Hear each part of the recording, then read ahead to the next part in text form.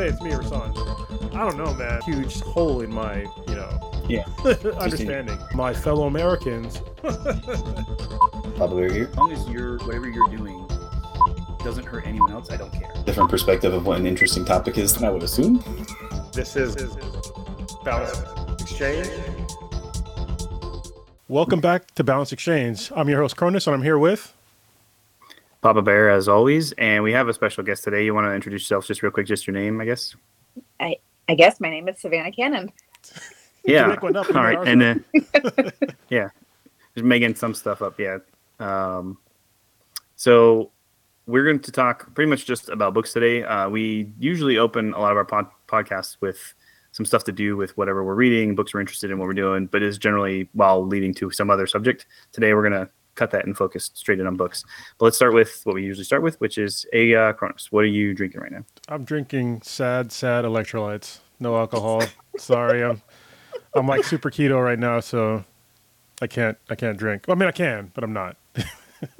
Yeah, he and I have been comparing our ketone numbers. Actually, the last few days, we both keep posting pictures of our ketone measurements, and so I'm in the same boat. It's just some flavored Walmart, no calorie water stuff. So pretty sad on our ends. You can. So I had like a celebratory 3 grams of carbs in it total beer the other day, but it's dangerous if you're trying to like really keep your ketones up, because then the alcohol itself will stop the ketone production. So if you don't have the levels high enough, they won't catch back up fast enough, and then you drop out and you get sick. So I mean, I'm so deep right now. I'm pretty sure. I'm so deep. I'm pretty sure I could like actually drink the whole bottle of vodka right now, but I don't want to chance it. I've lost a good amount of weight. Anyway, Savannah, please save us with something actually alcoholic. I'm sorry I didn't get the alcoholic memo, but and I'm also trying to lose weight. I am just doing Fresca. Well, all right. There we go. Yeah, grapefruit citrus. This is the healthy one then. We're doing this is the healthiest podcast I think we've done. I think it's the first time no one has had it. Usually when we do, if one of us is doing keto, the other one's kind of has a drink. And then if you're doing, when you did like the sober October, I was in heavy. I was drinking my ass off those ones. So there's always been somebody drinking. So yeah. All right. I guess it's a good message for people. You can stop drinking and it's okay. Yeah.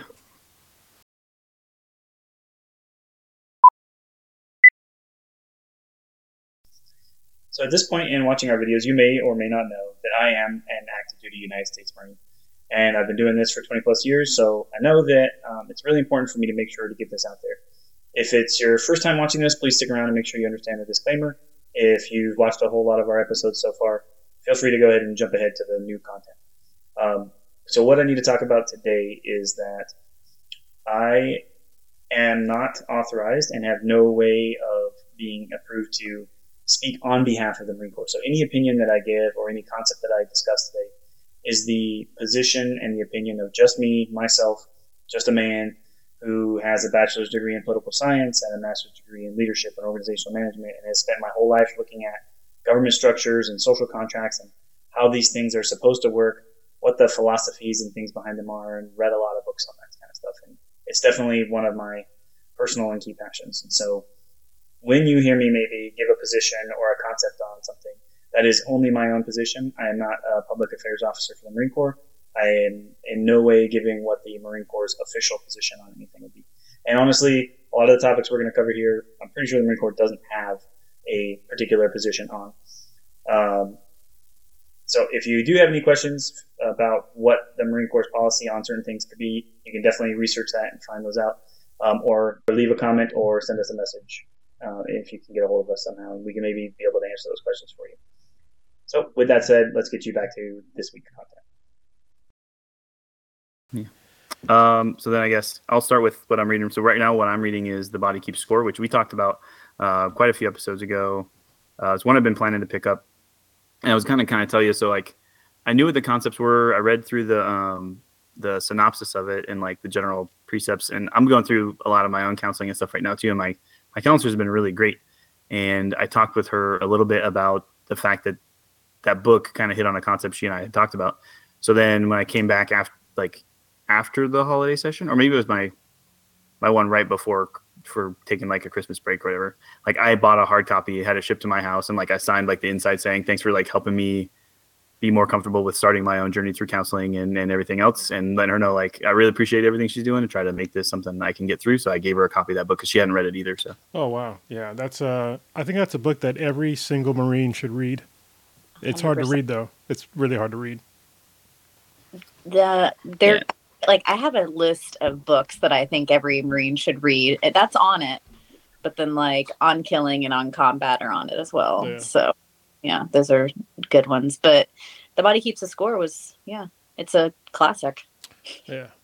So I switched back to it yesterday because while I was listening to it, I looked towards some certification stuff for the fundraising I'm needing to do for rescue residents, and like there's a textbook that's like the textbook for getting ready for an exam you can take to become like a certified fundraising executive or whatever.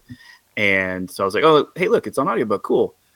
And it was narrated by like the most boring voice I've ever heard in my entire life. And I was like, nope, I'm just gonna have to order a hard copy. Return this. It's the first time I've ever returned a book on Audible, and I got my credit back.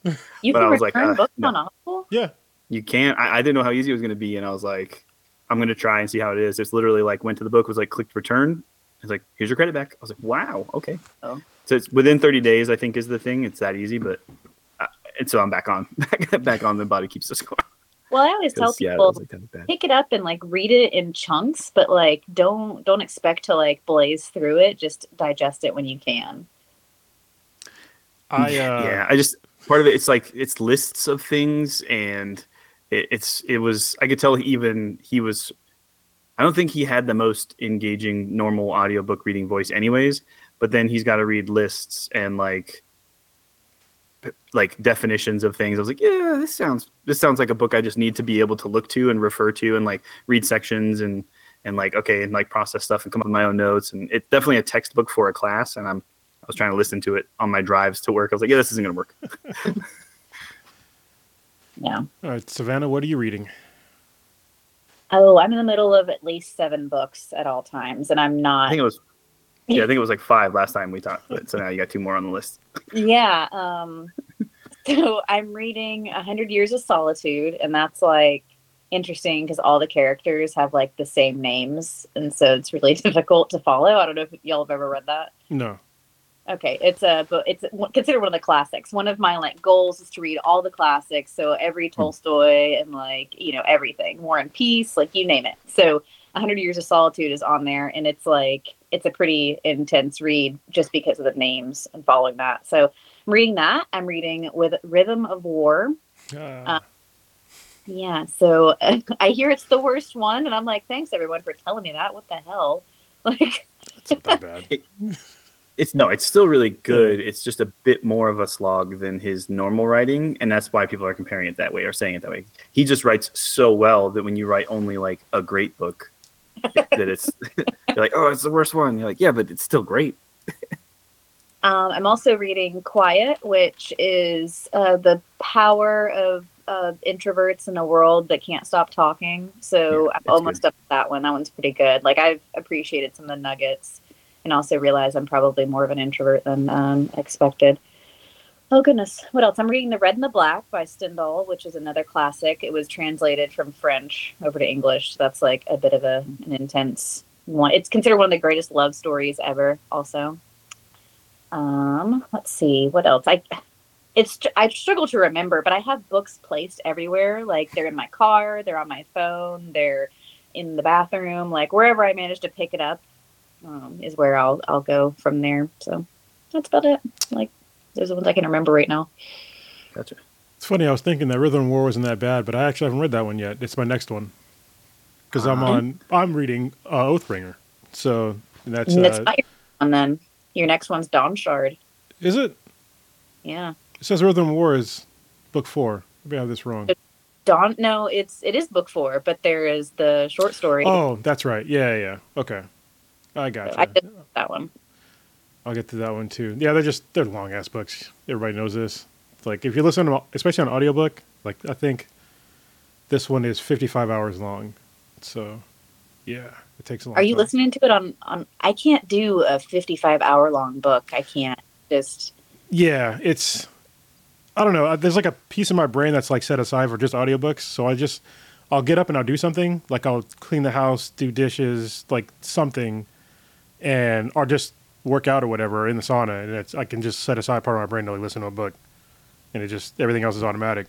I probably can't do what you're doing and like read like 5 books or 6 books at a time. Like I need to go through like the entire one and then go to the next. So Like, I think like I love audiobooks. Seriously, I love them. But the whole I'm reading The Lost Metal also. oh, nice. Yeah, that's the newest one that I didn't know existed. Yeah. But I'm reading on Audible as well as Quiet. So I can do audiobooks, but like when it gets to be over 20 hours, I just get demoralized. I'm like, I don't see the number going down at all. I don't even look at the number. I am a numbers person. I want to see the success. Yeah. Yeah. Yeah, I got an hour and a half commute total every day, so it's like 45 there, 45 back. So I see hours tick away every single day. So I'm like, oh, I can do this. And actually, the book that I read before this was your book, which is a great book. Oh, so, thank you. Yeah. So I guess we can just segue into that. You're a fucking author, so. Yeah, thank you. What'd you think? Big part of why we wanted to talk about it. Yeah. What did I think? I think it was one of the most fucked up stories I ever read in my entire life, to be honest with you. There are parts where I got super emotional. I might have shed a tear or two. And I was just like, man, the amount of things that happened to this woman are awful. And to not have any sort of backing from leadership is terrible. It's like, it's one of the reasons why I got out of the Corps. It's because I saw some of these leaders are just, they had very little leadership qualities, but for some reason they were in long enough, and they just became, the higher ups, and it was just like, I don't know. I mean, I'm sure I'm maybe preaching to the choir here, but to have like that many things happen to you and nobody notice, and then when they did notice, the other things that happened, like I don't want to get too deep into your book, but there was like a part of like you were going to Germany, I think it was Germany, and then somebody was giving you a ride, and like what he did in the car, I was just like, what the fuck? There was like a lot of what the fuck moments where it was just like, I just want to kill somebody. Like, I was like, dude, what is going on here? And it was very uncomfortable for me to read, but I think it was a really good book. So, Well, thank you. What's the name of your book? Because we didn't even say that. It's Corporal Cannon, a female Marine in Afghanistan. And yeah, it's been a very interesting ride to get it to publishing and out the door and everything. I don't know if y'all are interested in that whole journey, but What happened? Like, tell us your journey, because I have no idea. so I actually I had a mental breakdown in 2016, which if you've read the book, like no surprise there, but I just had to start writing. And so I had a blog, and I was just writing on the blog, and like my Facebook friends would read it. And they were like, what the fuck? As I was just like, I'd be up all night and I'd do really short chapters just to get it out of me, because I felt like I was going to like vomit. Right. So I got it all out in like 80% of it in like 2 months. And like, it was to the point where I was working where I work now. And like, I would go to work and my boss would be like, you look like shit. Like, they were like, are you okay? You don't look good. And I'm like, I'm fine. I haven't slept. So it was like 2 months of me staying up and doing this stuff. But it was like very therapeutic, right? Like that's what I felt like my first intro to deep therapy was sitting there and just writing out all the stuff that was inside of my head, all the stuff that I lived every single night, all the nightmares, like all that stuff. So I got it all out. And like what kept me going was the fact that people were reading it and were like, we had no idea this happened to you. These were people that had been my friends for years. But yeah, so I got the majority of it out, and I was like, oh, well, I guess like everyone's like, this needs to be a book. And I was like, oh, yeah, I've always wanted to write a book, so let's just like put it together.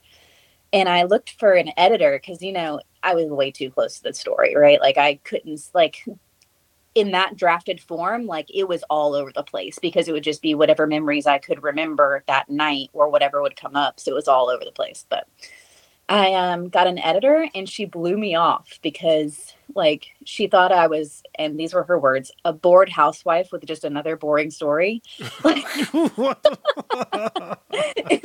Wow. But she was like, I'm busy. I don't really have any time. So like, send me the first 10 pages and I'll see which one of my friends wants to like be an editor for you. And I'm like, okay. So I'm like, man, 10 pages. Fuck that. I just sent her like what I had, which was like I said, like 80% of it. And she called me back within 24 hours and she was like, I immediately printed it off. I immediately started like editing it, which I don't do. She was like, I will work for you for free. And so like completely changed her tune and was like, has become my biggest advocate like ever. And she has been a mentor of mine, really. So, but yeah, we've been through, like, she got me an agent and it was kind of cool. The agent was an editor for a pretty famous book that had a movie made after it. And I'm going to protect her name because I eventually fired her because she was not doing her job. But she was a super famous like editor and all this stuff. And anyway, I'll tell you guys later, just not on. Sure. Yeah. But yeah, and I had to fire her because I was getting offers from publishing houses and she wasn't like pulling through on them. So I had a different editor that she wanted me to use and I had to pay out of pocket like $3,000. But what she did was she went through and she like, I was trying to get, what's the stuff where you fundraise? Come on, you know, like, GoFundMe? yeah, I got to GoFundMe because I was like, hey guys, like I can't afford $10,000 to get an editor, which is what they were quoting me for this woman to edit this book. And so she got through like a third of it and she sent it back to me and was like I had all these comments and I was getting so fucking frustrated reading them because this woman had clearly never been anywhere near the military. And so like one of her things was she was like, I'm taking out all the F-bombs, like people in the military don't curse this much. And I'm like, yes, the fuck we do. The fuck they do. Like, what do you And like she was turning it very boring and dull and like just changing the tone and the speed and I hated it. Wait, was she the boring housewife? Is that the full circle here? She was a boring housewife. Right. But no, and so like I eventually was like, she can't edit my book. This is awful. And my local editor was like, then we'll get rid of her. But I still had to pay her a third of the book cost because she had edited a third of it. So I had to eat it. And I like said, thanks to the GoFundMe people, but I was like, I'll pay for this. Like, this is my like fuck up. Like, I will just pay for this. And I did. So I paid $3,000 to have to unfuck all of her like edits and everything, which was awful. But then I got an offer and yeah, they allowed me to do the audiobook, which I think you listened to the audiobook. So you sound very familiar. Yeah. So they allowed me to audition. I had to audition for my own book, which was interesting. And then, I recorded it in a studio in LA. And the sound engineers were great. Like they actually hid me. Normally, like you're supposed to see the sound engineer, but they specifically put me in the corner so I would have like privacy. Because they were like, this is a fucked up story. We want you to have like privacy. And it was good. But yeah, it got published in October. It's been submitted for a few awards, but I don't know if it'll win. It's won some stuff in San Diego that I believe will be performed at some of the La Jolla Arts things. Huh. So maybe I'll go. Yeah, I got selected for Shaking the Tree, which I think they end up having someone perform like the chapter that I submitted, which I can't remember which one I submitted, but yeah, so it's going to be interesting. I know when like I went and wrote my review on the audiobook stuff, one of the like my favorite, I kind of went through and saw what other people had said to make sure one, I wasn't being derivative. I didn't want to like write the same things. So I was kind of like making sure I didn't write the same stuff after I'd written it. But then I also saw some talking about like, and it was very true that because it was your story for one, and I'm guessing now that you described the studio setup too, that they really made you able to kind of just have your own space to do it in. You can really feel like moments in it too, where you were getting emotional while doing the recording, like, and it helped, I think, convey that emotion to the listener too. Like, okay, this is it was an important moment too, is they're going through experiencing your story and in their own way, you were, having to kind of re-experience it too. So there's definitely some moments I remember thinking that too. And I really appreciated those reviews. So I also really liked how like honest the book was, because there was like, anybody can edit themselves to like make them like their hero of every story of themselves. But the fact that you put in stuff that was like, I don't know, it wasn't like, I don't want to put it in a bad way, but we all make like mistakes. You know what I mean? I don't want to be a dick. It's okay. I know. I was a dumb like 20-year-old. Like I was just, and part of the therapeutic process of me writing it was I was like, I can't make myself look good. Like it's so when people are like, I can't wait to read your story. I'm like, ooh, all right, have fun. Like Yeah. you're gonna find out some stuff about me that you might not like. But yeah, I thank you for that because I did not want to come off like I'm a badass person. That's like that's not what I felt like. I felt very, I felt like the bad guy for a long time. There was a lot of like guilt that I carried about a lot of stuff. I mean, I still carry a little bit of it, but. Well, that was one of the like back and forths we had not too long ago, just a couple days ago too, which was like the villain of your own story kind of thing, where we kind of all play all of the roles that we went through. I know we were talking about the hero and the villain. There was one other one too, like can't remember, but basically like we play in our own stories all of these different roles for our own lives, where we're going to be the person who like pulls ourselves through it, but there's also times where we're going to be the one who fucked it up and made it worse and made the wrong decision to make things harder on ourselves. And you kind of made the point. It's like the problem is most people often forget about the villain part of their own life and how they've done that. They try to not pay too much attention to it. So yeah, facing the id is pretty difficult to do it, and putting that to paper is even fucking harder. I mean, because you kind of laid yourself out bare there, and it was crazy because like Papa Bear talked about you in the book, but he didn't tell what the book was about. So I was just like, all right, I'm just gonna listen to this book. Let's go. I know. I was like, oh. You went in blind. Yeah, I was like, I let him go in blind. Yeah, I was hoping it'd be better for the conversation. So yeah, I was like, all right, this is some pretty awful shit. I'm just gonna keep it rolling because what I do is I try to read fun books, and then I have like a real book that's shitty, like, but it's not shitty in like it's a bad book, but like a shitty content that I really don't want to read, but I have to. Like usually it's like some civil rights shit or something like that. But with this one, I was just like, man, all right, can this get? Oh, it's gonna get worse. So, but yeah, I don't want to I want people to read the book, so I don't want to talk about it like the content of the book too much.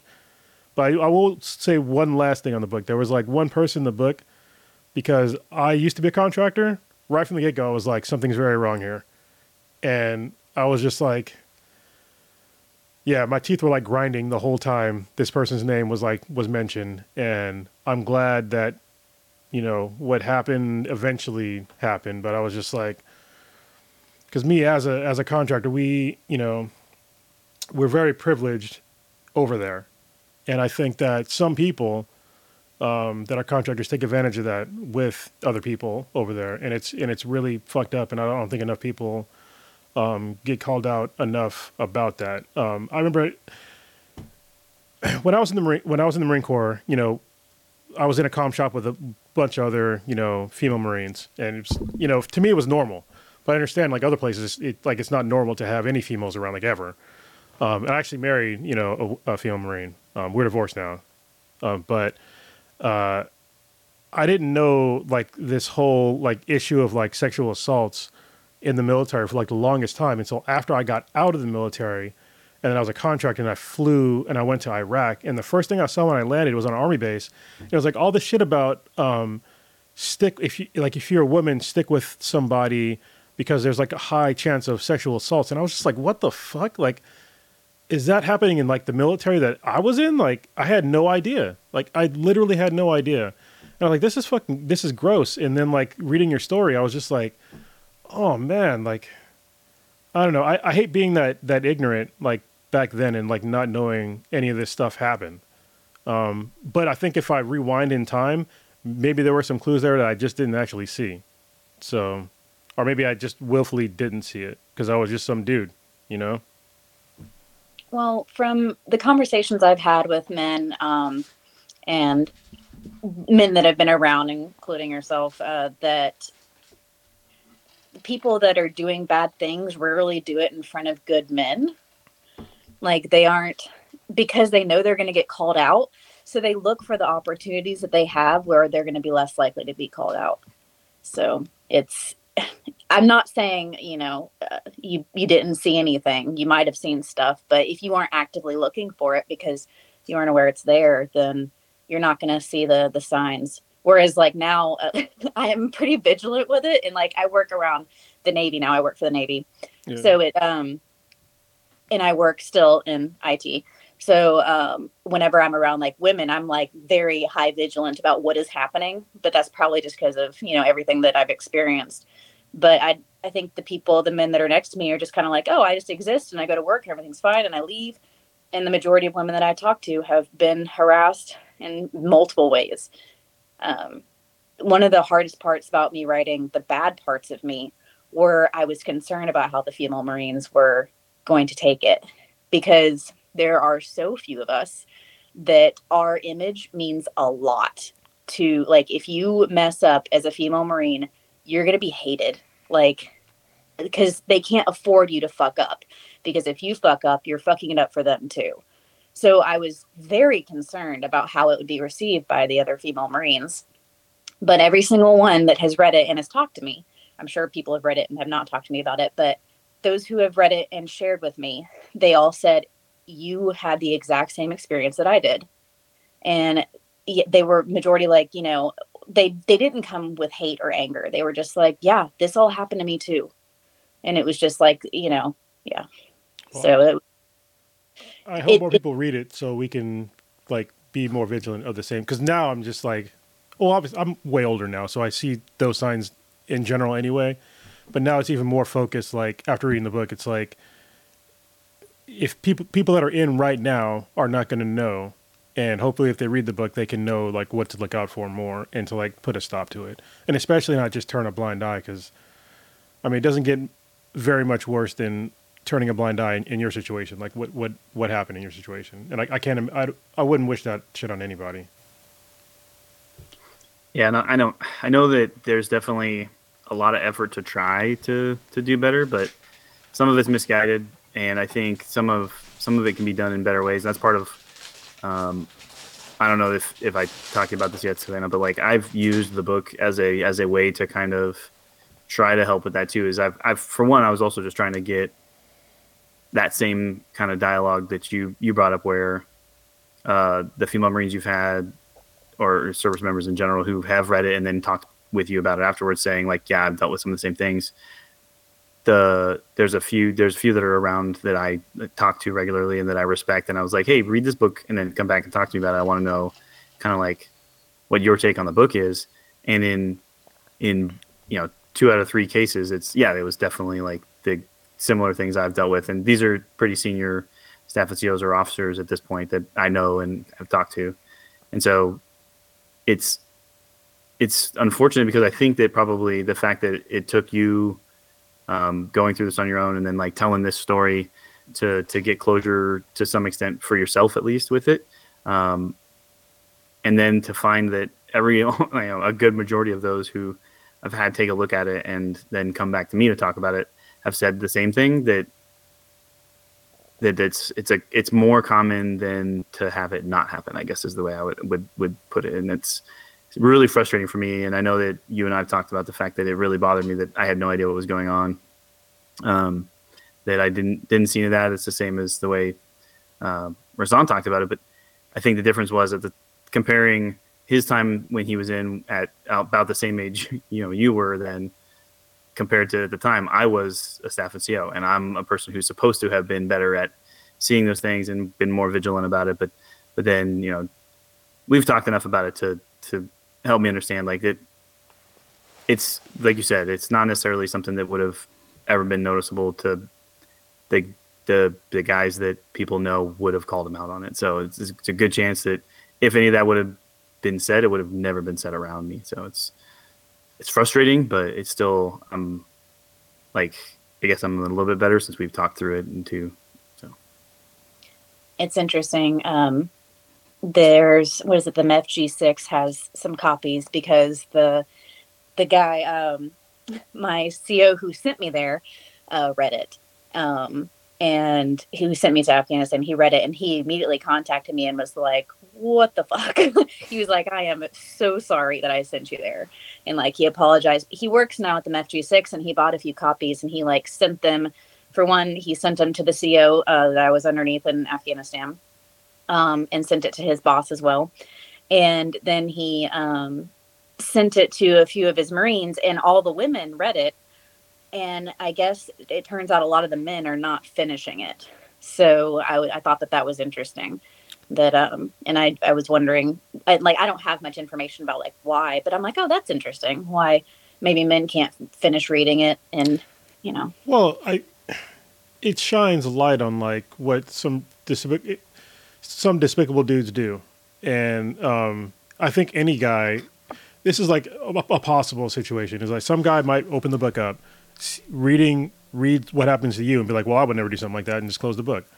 It's like, but I mean, I would never do something like that either. But I still have to read the fucking book. So I wanted to know your story. But there's like this cognitive dissonance thing that happens with people in general, where it's something that they have to change their mindset to get through a story, then they're not gonna finish it. And I think it also depends on probably age. If you're gonna, I would imagine like younger men would not read a book like that, like at all. Like, they just wouldn't be interested. I think it would probably take some time for them to actually fucking grow up and to read through something that's very uncomfortable to read.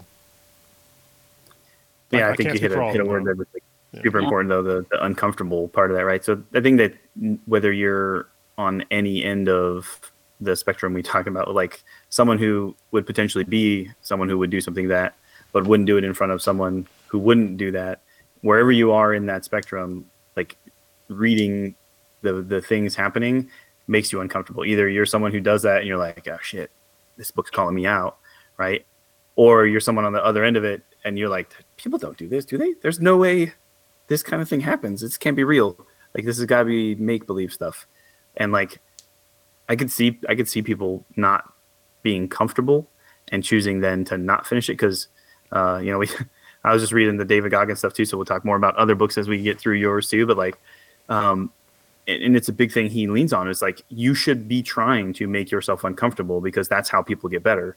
And so in today's American society, something makes you uncomfortable means you're doing it wrong or you're doing it the hard way, and you should find an easier way to do it. And while that challenges you in a different way, if you're looking for like a smarter technical solution, if you're just saying, never mind, I'm just not going to do it, and you just lay down on the couch because you're in a comfort situation, then you're not doing it right either.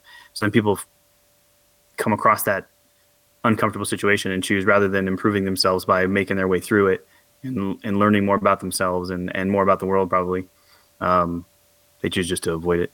So I mean, and you would think that Marines especially would be used to, I guess Marines are only used to certain kinds of discomfort. You know what I mean? I don't think like when it comes to emotional discomfort, I don't think that's really a blip on the radar. You know what I mean? No, they just shove it down. Yeah. And that's a huge problem. Obviously, we all know that now, but yeah. Yeah. Well, I think growth happens in the discomfort, and that's, I like when people push themselves like that. So I don't know. I know it's not a good, but and I honestly don't know how to react when people are like, "Oh, like I'm going to read your book," and I'm like, "Ooh, good luck." Like, good luck. I don't know.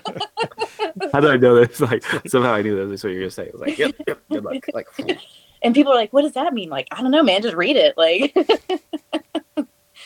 so don't give up. Yeah. Well, thank y'all for reading it. I appreciate it. Yeah. Thanks for writing it. Yeah, I didn't know for sure how Rasan was going to hit it, and that definitely was why I kind of let him go in blind. I was like, I'm not going to tell you anything about it. Just read the book. Yeah, just you got to read it. Went all the way through an audiobook, so it took me maybe 3 days. So, yeah. That's a hard-hitting 3 days. Yeah. So, I mean, I was just like, I can't. It was hard to like stop in points. I'm like, well, what the fuck happens next? It's like, does it get better? Please say it gets better. Like, and it took until like kind of like the end, and it's just like, and even the end is just like still, I don't know. You're good now though, right? You're better at least a little bit now, I hope. Yeah, I'm better. Like I've been in serious therapy for 4 years, so good.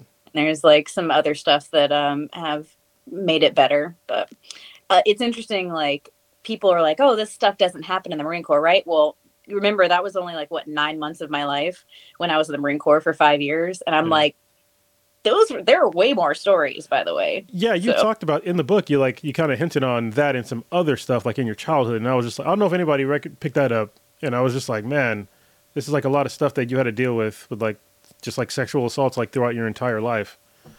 That's just crazy. But you were just focused on like this particular part of your life, but you could, at least I could, by reading the book, that surrounding all of that, there was still other stuff that you just didn't talk about. My editor was like, we need to expand on this. And I'm like, ooh, that's like another book or two. So like, no, I'll just leave it in there to see if people pick it up. But yeah. Is there any plans for that? Are you thinking as you work your way through the rest of the stuff on at your own pace that writing some of those other stories out for your therapy and everything else to turn it into another book is something you maybe want to do, or is it like that? That was what I want to do. Done with that one. No, I want to do more of them. It's just a lot of people, I guess, don't think about the fact that when you are writing about, take childhood, for example, if you're writing about your childhood, you're about to expose an entire family's skeleton closet. Oh shit, do I know about that? So it has not been received well, because I would write some of that stuff on my blog, and I mean, my grandmother died mad at me. So like that's about like where I'm at on like, yeah, I want to write it, but being a writer, you lose friends, like you lose family members. Like if you're honest, like, and you talk about stuff in what I try to subscribe, which is honesty, whether it's good or bad. If it makes me look bad, okay. But you know, people are like, well, you don't get to make other people look bad too. Like that was what some of my family members said, is like, it's not your right to make other people look bad. And I'm like, well, maybe they shouldn't do bad shit, you know? Yeah, like exactly. we all do bad stuff, you know, but like people don't like themselves airing out don't like other people airing out their dirty laundry. So, but surprisingly, not surprising, when the book started getting published and people started reading it, they started being a lot nicer to me, like just in general. Like, all right. Like I've had people crawl out of the woodwork to talk about stuff. And like, yeah, I've gotten a lot of apologies, which has been strange because I wasn't expecting it. I wasn't expecting a reception of apologies, but the CO did not apologize. Yeah. I mean, some of them are probably ones we've talked about, but like, more for the like just the apology of not having an idea what the hell was going on. Those ones, or are you talking more like personal, direct? I did something wrong and I want to apologize for that time frame, kind of thing. The latter as well. Really? Okay. So, I mean, I don't mind talking about this. I'm gonna go talk about my book to the permanent personnel at NCSS, which is the school, the Marine Corps Communication School, in February. And I wanted to bring up then that my instructor, when I was in comm school, he was more of like, it was consensual, but he started a relationship with me, which in hindsight, yeah. I had just turned 18. I was a PFC in the Marine Corps and he was a staff sergeant. He was 28. Like the position of power, like, you know, the imbalances. Yeah. So there's lots of gray area that comes there because it was very consensual, right? But like, it was not okay. And it's also very, very, very much against success rules. Very much. Very much. And the thing was that the company gunnery sergeant found out about it. And instead of getting anyone in trouble, he decided to try to blackmail me to sleep with him so he wouldn't get me in trouble. Wow. And that is like, and this is, I'm like, that happened at McSess. And like, I can talk about the fact that I was sitting outside of my barracks room and like the company offices are across the street, and I was on MySpace and I get a random MySpace message from someone that's like, you know, hit me up and slide in the DMs back in the 2008 time. Yeah, whatever that was back then. But it turned out to be the company gunnery sergeant who was on a government computer across the street watching me from his company office. Yeah. I mean, the stories like that don't end. There was hardly a rank that didn't try to do that. Like, I just didn't see generals. That's probably why it didn't happen. But everyone else. Wow.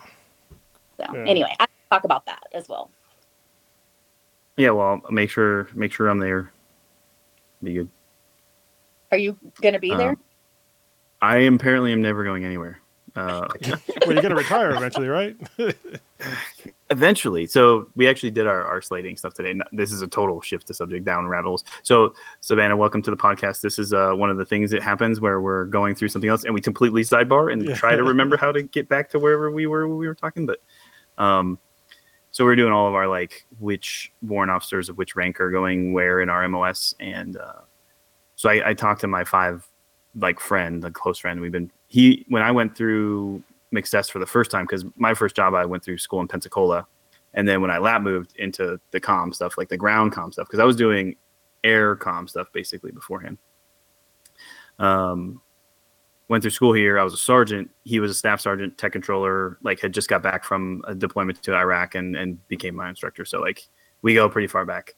And I was trying to figure out, because he had said something about his retirement in 2025 and the timelines for his, because basically when he retires is when I pick up 5. So it's like, I wanted to understand exactly what his timeline was, because right now I don't know. Actually, I don't know if I even told you this yet, Rassam, but like I pulled back my retirement that's for this summer. So I canceled that. So I'm not officially retiring this summer. Was to at least stay here one more year to see through the VR stuff and all the other like work that I've been trying to do to make McSess better on the how we train Marines side. And so I wanted to give myself at least one more year. So really what I asked him was like, hey, so if it's 25 for you, if I moved at the end of in summer 24 and then a year later get 5, I got to move again. Is anybody going to have a problem with me just staying here like that other year, one more year to pick up 5 and then just go to Quantico? It's like, no, I don't think anybody's going to want to go there, man. You're fine to just stay in place. So really then I'd be here all the way till 25 as a 4 at a minimum. But then he's like, wait, what did you say? Like, no, it'll be summer 24 or December of 24 when I do. I was like, wait, so you're talking about like literally the year I would have to move would be the year I'd pick up 5 anyways, potentially. So it's looking like there's more and more of a chance that I'll pick up Chief Officer 5 actually. That's good. Yeah. I mean, that's great. Yeah. You get the bomb. It's a bomb, right? You be a gunner? I gotta remember. I've been out for a while. No. Gunners are just the O3 warrant officers. I get lightsaber rank insignias, like the little straight line red. I got you. What was the fuck? I saw the bomb thing somewhere. What is that from? No. So yeah, gunners have bomb on one collar and then rank on the other collar. Okay. I've actually kind of had conversations with people that I think similar to the way the Navy ranks work, where you have like your rank and your rate. And then for us as restricted officers, since I do have a specialization, I should have my rank and rate potentially on my collar, like come up with rates for all of the different restricted officer MOSs. But that'd be so confusing if I was trying to walk up and see if I had to salute you or not. Like, are you a cook? Like, what's going on? Yeah. Yeah. It's a big chunk of shiny stuff. You're like, what is this symbol? I don't know what this is. Just like those damn Chiefs in there. When the Chiefs walk around on McSess and like all the boots are like, do I fucking salute this person or it's shiny? It's okay. They're so lost. Half of them don't salute half the time anyway. So, so are you going to be there on the 10th, I believe? Yeah, February 10th? Yeah, that's a Friday. Yeah. I'm supposed to talk to you. Cool. You want me to introduce you? Or do you already have someone doing the introduction? I have no idea. I'm waiting for Major Brown, I think, to email me back, verifying that we're good. Yeah, he's the CTB op, so I work with him a lot. So tell him to answer my email, please. I will. He doesn't answer many emails. It's kind of frustrating. So do you work for? I'm calling you out. You work for NMCI? Oh God, no. No, okay. I used to work for them, so yeah. No, I'm excited about my new job, so I want to brag about it. Yeah, I am now the lead systems engineer for ADNS, so the entire Navy global WAN. Oh, okay. Yeah. Nice. Congratulations.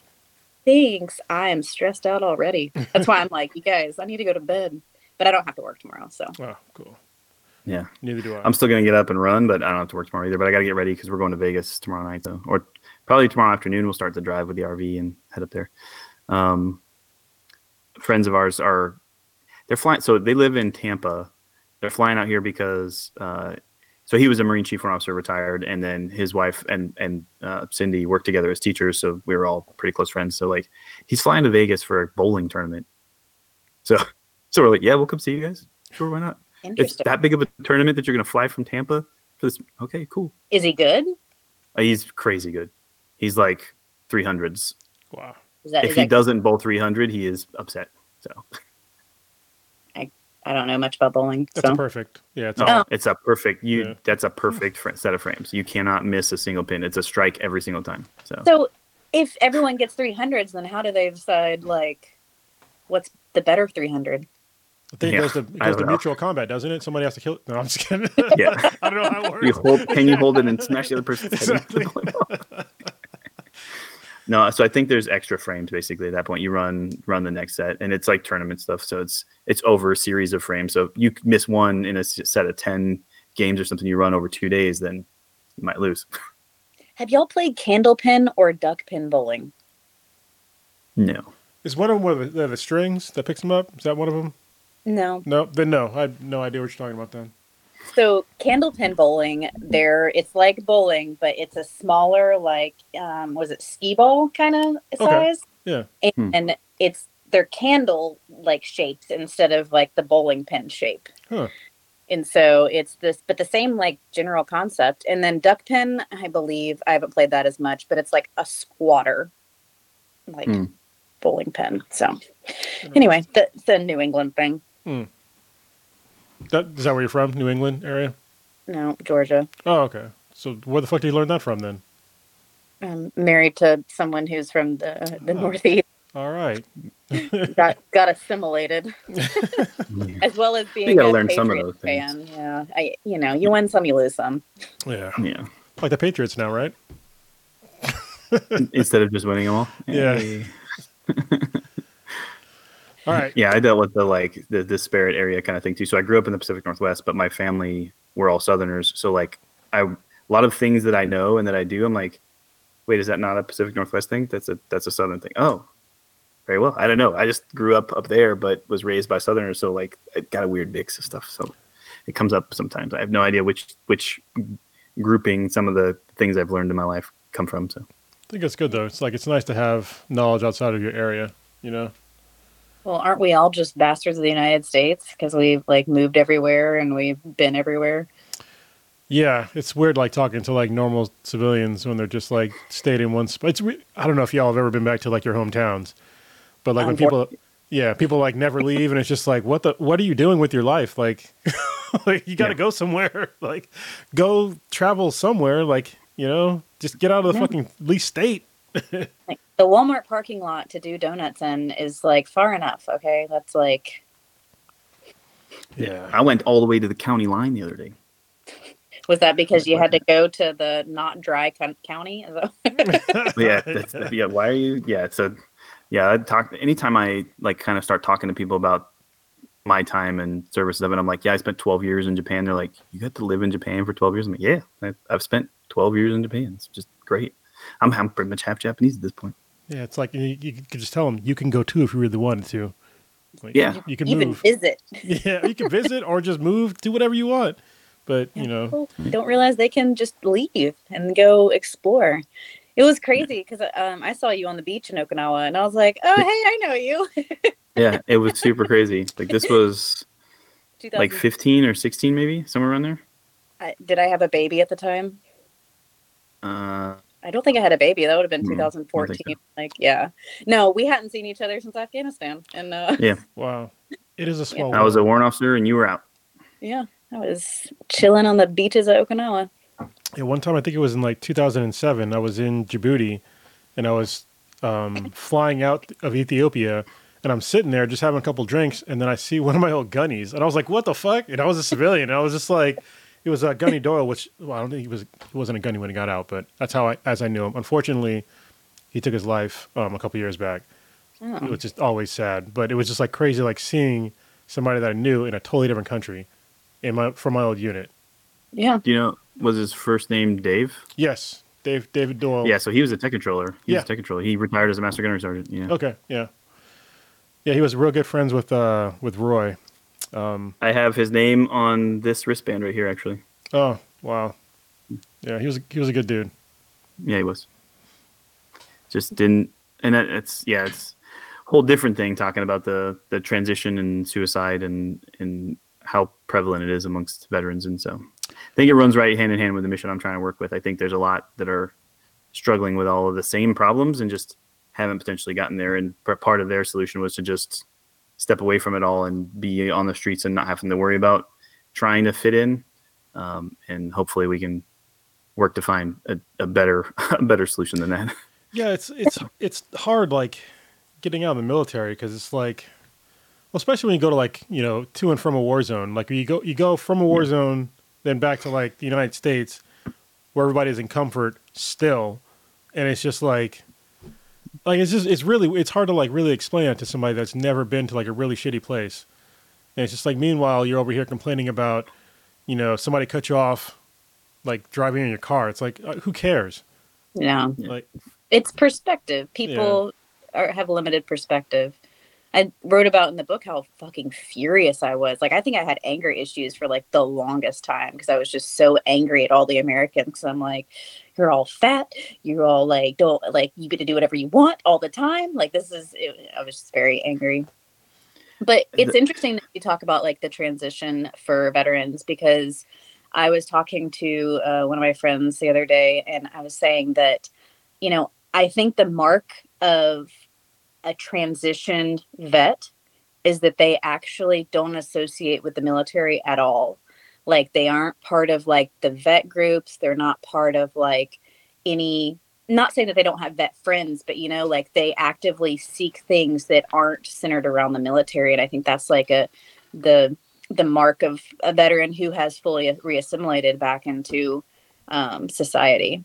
So, because I know the reason I say that is because there's a few veteran groups in San Diego specifically that I tried going to, and the last time I hung out with them, and they're all rehashing the same stuff, like, you know, and I'm just like, can we just talk about like, you know, hiking or like something cool, like something that's like not related to the military at all, like even though hiking is kind of related to the military, but you know what I mean? Like, talk about looking forward in life instead of reminiscing backwards. But I don't know. Well, I felt that place. Yeah, I mean, in the Body Keeps Score, he talks a lot about that too. That's like one state of their processing is looking backwards to that, and that being like a place you're kind of stuck in instead of really moving forward.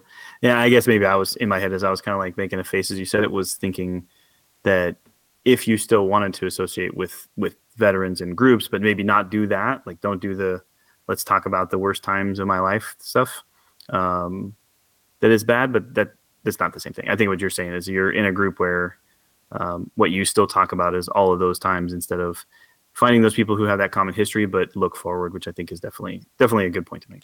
Yeah, those are totally different. Like, yeah, I keep the bonds with military, especially because if you come across a military person, like you already have a comradeship that like is going to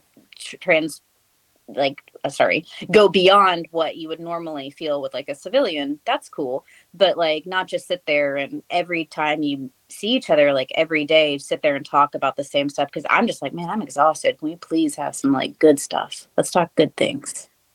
Not positive vibes only, kind of, but like, you know, like let's grow through, you know, the stuff that we want to accomplish and not, you know, rehash old shit. But I think it's because like some people don't know that you can still do a lot of good stuff after the military. Like the military shouldn't totally define like who you are as you get out. You know, most people that I know, civilians, like when I first introduced myself, even for like years, like they don't know I was even in the Marine Corps, and I bring it up. They're just like, "You were a Marine?" I'm like, "Yeah." Like, like. You're like, "No, I am a Marine." Yeah, so it's kind of funny. Tattoo across your face? What's Come up? on. Where's your tattoo across your face? Yeah, I have like one EGA, but it's like super small on my shoulder, and like unless you see it, even like civilian would never know what the fuck that is anyway. So, you know. Yeah. Yeah, I'm actually feeling I can say that about feeling like that's when someone who is fully transitioned, and because I feel so grateful to have moved out of that and on. And so I think I'm able to say that with like the grace of, you know, I don't want to kill myself every single day. So it's great. I can move forward. But I think it was touch and go there for a while. But when I got out of the Marine Corps, I chucked everything into a bag and threw it away or gave it away like immediately. I had nothing to do. Like I was like, fuck the Marine Corps totally. Like I didn't have any of my uniforms, didn't have any of that shit. I was like, I don't care. Don't talk to me about this shit. So I didn't talk about it for so long. Then the book came out and I was like, talk about it all the time. And then like, now I'm like, I think I'm good now. So I think everyone has to find their pathway of transitioning into society. But I know a lot of people struggle and end up on the streets for it. Yeah, it's hard. Sorry. Somebody said the S word. No. Oh, is your alarm? It's timers, yeah. The outside lights all turned off and then the doors locked and stuff. So Oh, do you have the S word, not the A word? What family are you in? I think he's got the S word. Oh, No? I got. I don't know what you're talking about. You know what the S word is? If I say Siri, turn on some lights or something like that, your headphones are on, Gotcha. so yeah, it wouldn't matter. Yeah. No, we're all it's the A word, yeah, as Savannah said. Now somebody at home is like, God damn it, turn the lights off now. Yeah. That's why it's not headphones. We're good. Yeah. Oh, talk about anybody watching it later though. Yeah. Oh man. All right, let's So, do some let's books. see. Yeah, how about some of our favorite books we've read recently? I actually had a conversation. I'll do this one. I'll switch over to some that's super fun types of books. I had a conversation with somebody today about happy, right? So like the idea that the god of happiness in the book series that Rasan and I really, really love.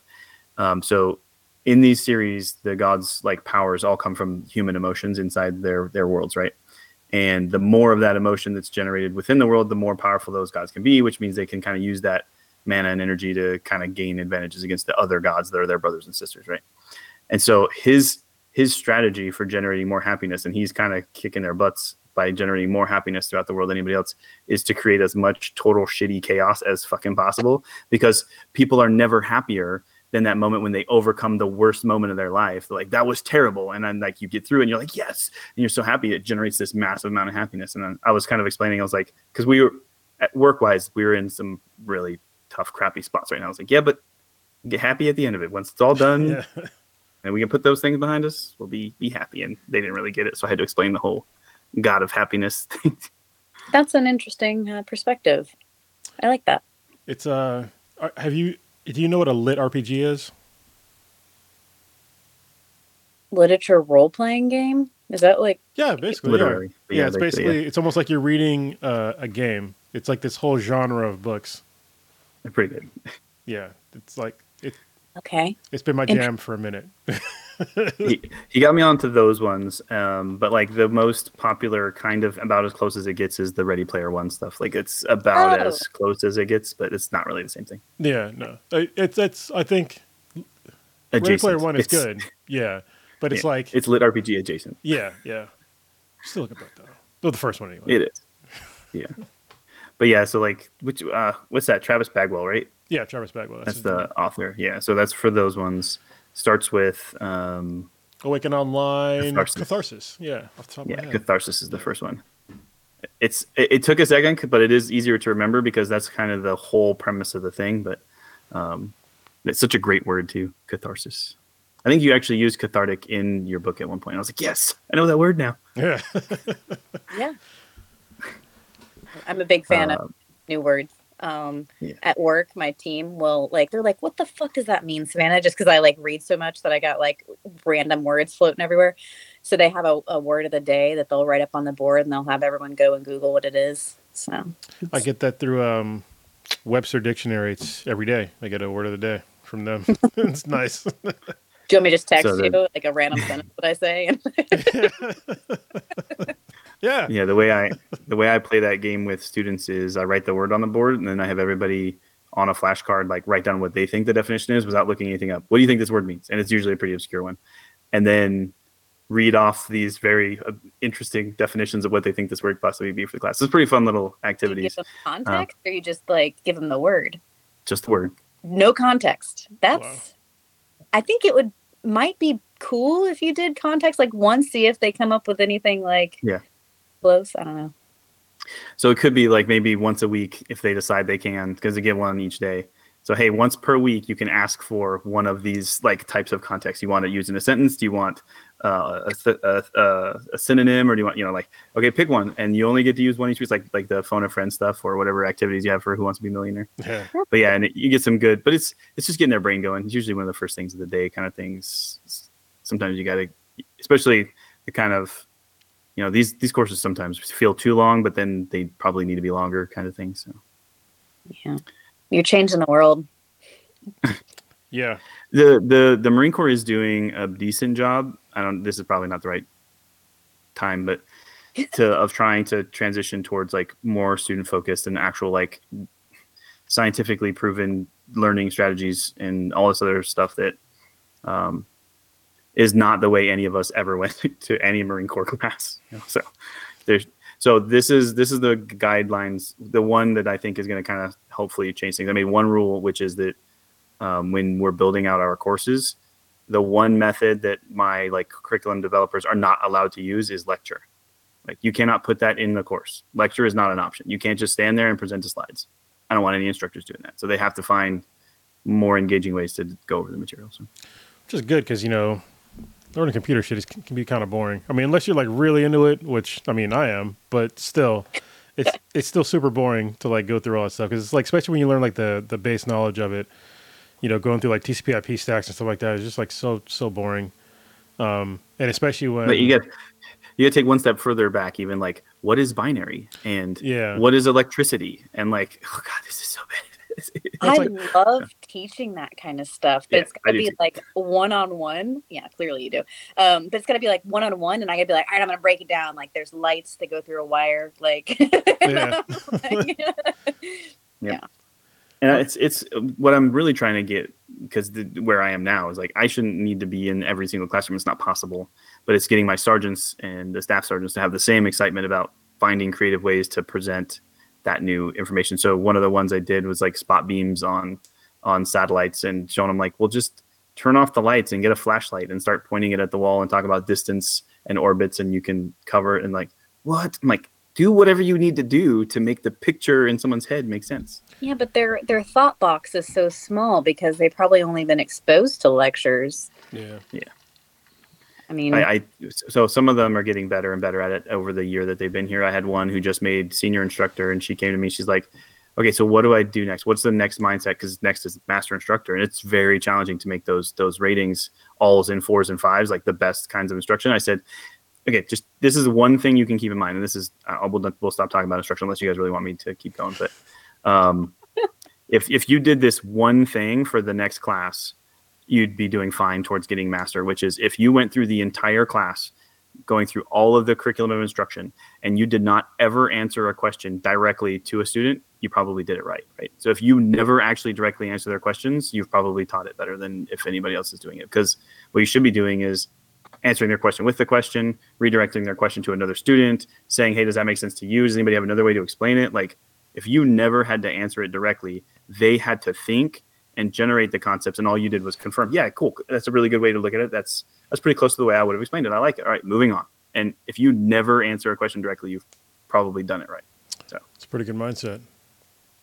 It's also a little weird. It's definitely different than how we went through classes. Yeah, honestly, because I just doing stuff on my own, just trying to figure it out. It's funny. I was reading your book, Savannah, and you were talking about the pinouts with RJ45 cables, and I was I haven't heard that shit in forever because I do fiber channel now, so for me, I don't really do anything Ethernet wise. But literally yesterday, I had to run a hard line from my house to my office, and I was just I haven't done this in forever, and so I got this thing. You can do this shit with no tools now. I was like, what? You can do these cables with no. I was like, this blew my mind, and then I forgot how to do the pinouts, and I had to but there's a diagram right on the little on the actual piece you're putting it on. I was like, it's too easy now. Exactly. They haven't earned the right to use these cables. They come all pre-cut, and anyway, it blew my mind when I realized you didn't have to do straight through or crossover anymore. You could just plug it in. It doesn't matter. What? Auto negotiates. Yep. Yeah.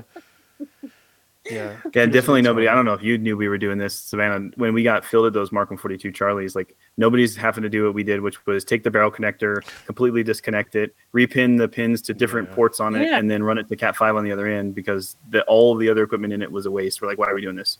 And people did that for 10 years, and it wasn't until I think it was 2021 when they officially published here's the mod to the Mark 142 to make it go Ethernet. I was I've been doing this stuff for 10 years, just modding the cables ourselves. This is crazy. Why did it take you so long to do stuff? So honestly, I want you guys to know that the mindset the Marines have to get shit to work, it does not fly in other areas of the world.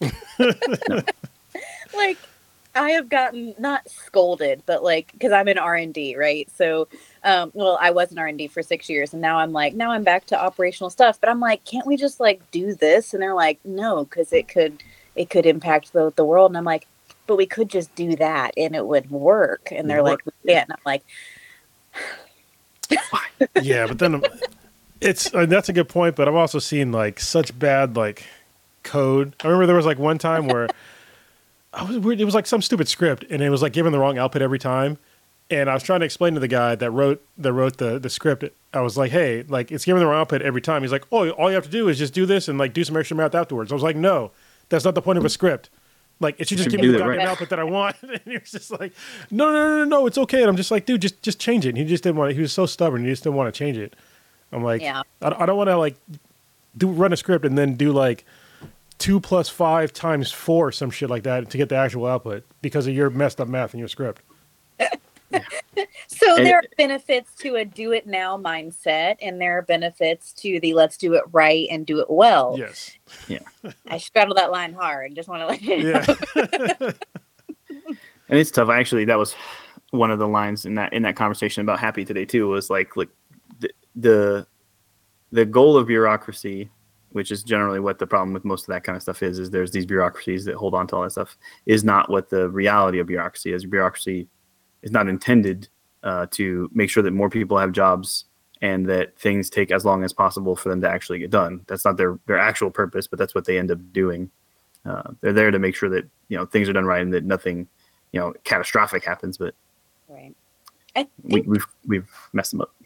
I was going to say that I think like we can get bogged down by bureaucracy. So like I think we should all take a hard look at like this is how it worked for a while. Layers were added to like fix stuff, but you can go back and reassess from the bottom up to make the bureaucracy better. Like you don't have to continue doing archaic ways of thinking, be it technology, governance. It's like there are all sorts of ways you can improve things. So yeah, I think somebody needs to tell the makers of Call of Duty that because I'm tired of fucking 100 gig installs. Just write the damn code over. Stop it. Stop adding. Yeah. And updating every other day because they fixed the patch or something on stuff too. How about just release a game that's done? I know we talked about that one a lot too. Release a game that's actually done. Don't release it and then patch it 2 days later. Yeah, it drives me nuts. Or if I digitally download a game and then I have to have a DLC and I have to have a patch afterwards, it's like no, just update the goddamn game that's digital. Like that should be one of the perks of being digital, right? One download. I get it when it's physical because I prefer physical, but if I'm downloading from somewhere, just update the original file with the fixed shit. It's not hard. But they need to make cybersecurity updates. They have monthly remediations they got to go through. Yeah, but you can just do it in the original file because when it's digital. I can understand after you already got it. Yeah, totally get your point there. But if it's like after the game already came out, they should update the original file that you're downloading it from. Yeah. It's one of my pet peeves. I'm playing a game from many, many, many years ago, and it has an update, and I keep ignoring the update. And the other day, the PlayStation crashed, and Matrix was like, "It's been telling you to update for like a long time." I'm like, fuck it, I don't care. I don't care about the updates. Like, fuck the updates. Which game was it? The Witcher you're talking about? Witcher 3. Yeah. Nice. Well, they had a major update. That's probably why.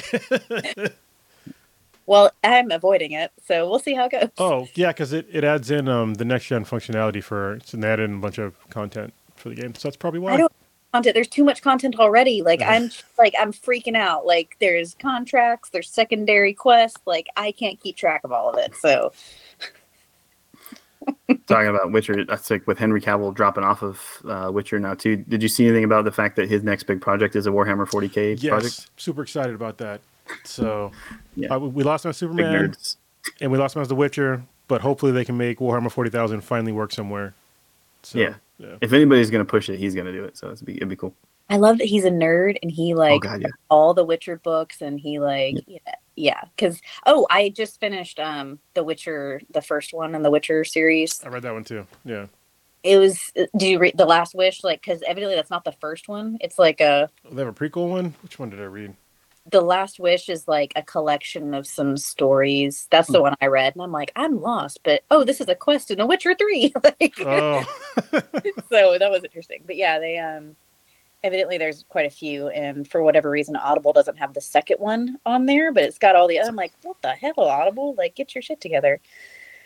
Yeah. So. Yeah, I got upset. This had to have been a year or more ago. So Raymond E. Feist is like one of my favorite fantasy authors, and one of my favorite series he did was actually the second, well, I guess technically the third series he wrote. So he had like his main magician series he did. Then he did, because it's a really cool setup where he's got like a rift between worlds. And so that you follow it from the original world and there's like an invasion, basically is what it feels like. But then after he completely tells that whole story, he flips and tells it from the side of the people who needed to invade, and then tells why it made a whole lot of sense for their society to need that too. And you're like, well, crap, now I don't feel good about the fact that we were defending ourselves against these invaders when you understand the plight that they were in too. But then there's a series that comes after that on like this other continent, and those were one of my favorite ones, but they had no audiobook versions. Those just came out like 2-3 months ago, and I just put all 4 credits in. I was like, yes, can't wait to actually listen to an audiobook version of it. I guess I'll give my story about that too then. What was it? It was Isaac Asimov, the robot series. Yeah. Yeah, they were missing like one of the books in audiobook. I bought a physical copy, but I haven't read it yet. I need to read it so I can finish the rest of it. But that was like an interesting series because I started the series with like what was it called? Empire. Not the Foundation. Foundation. Yeah, I started with Foundation. Okay. I had no idea that the robot series even existed. So I'm like, I'm listening to Foundation. I was like, oh, it's a really good book. Like, but why aren't there robots in the future? Like, it was super weird. And then I got to like the end of the whole series, and it's like, oh yeah, there's like this whole like robot series like that happens before this, and I was like, oh. And at the end of the book, at the end of like the last Foundation book, it's like the spoiler. I'm gonna read it eventually. Like, hold on. Yeah, like definitely check it out.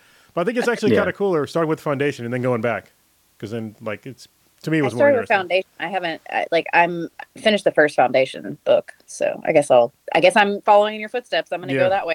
Yeah. Yeah, it's good. Because apparently, like, so iRobot the movie, nothing to do with like it's just the same name, like nothing to do with the book. When they do that. Yeah, nothing to do with the book. Not at all. Can I talk about my favorite book that I read recently? What? Yeah, of course. It's a super huge nerd book, so it's the right crew fiction. But it was Grunt by, I believe, Mary. Don't remember her last name, but it's pretty much about the R&D that goes into military development and science, which she wrote Corpse or something like that. Cadaver. She wrote Cadaver also. So she goes into like what happens to cadavers and how they gather them and all that kind of stuff. So she does all sorts of scientific journalism, but she wrote about like R&D projects for the military and like how the different R&D people in America, which I think I might be nerding out to this because I was doing R&D for the military for so long. So like, I feel like that's why, but it was really cool because they did like, okay, so when you think about IED blasts, they were trying to make the vehicle safer, right?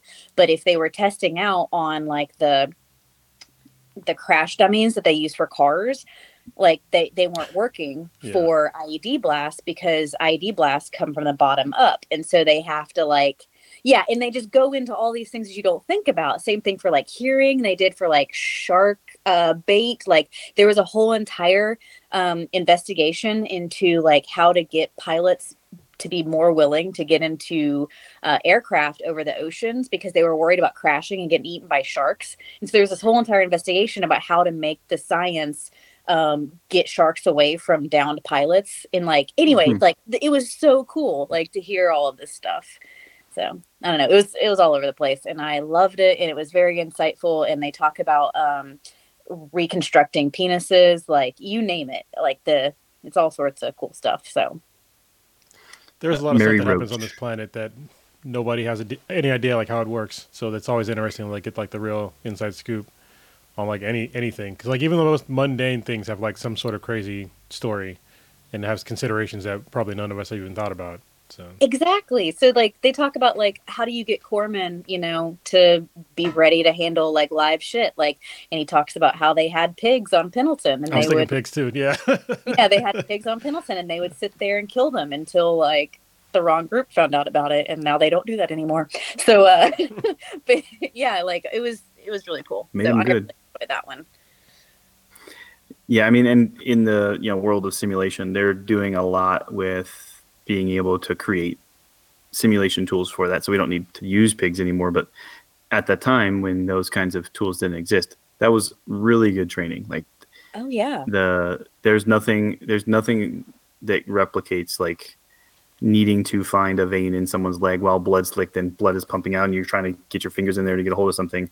Now, luckily, they like actually got to see some demoed at this conference down in Orlando. It's called ITSEC, and they'll have leg sections that have been like a blown section and there's stuff, and then it starts coming active for you to do the test, and you have to like get your hands into the blood and try to find it, and it's very, very real.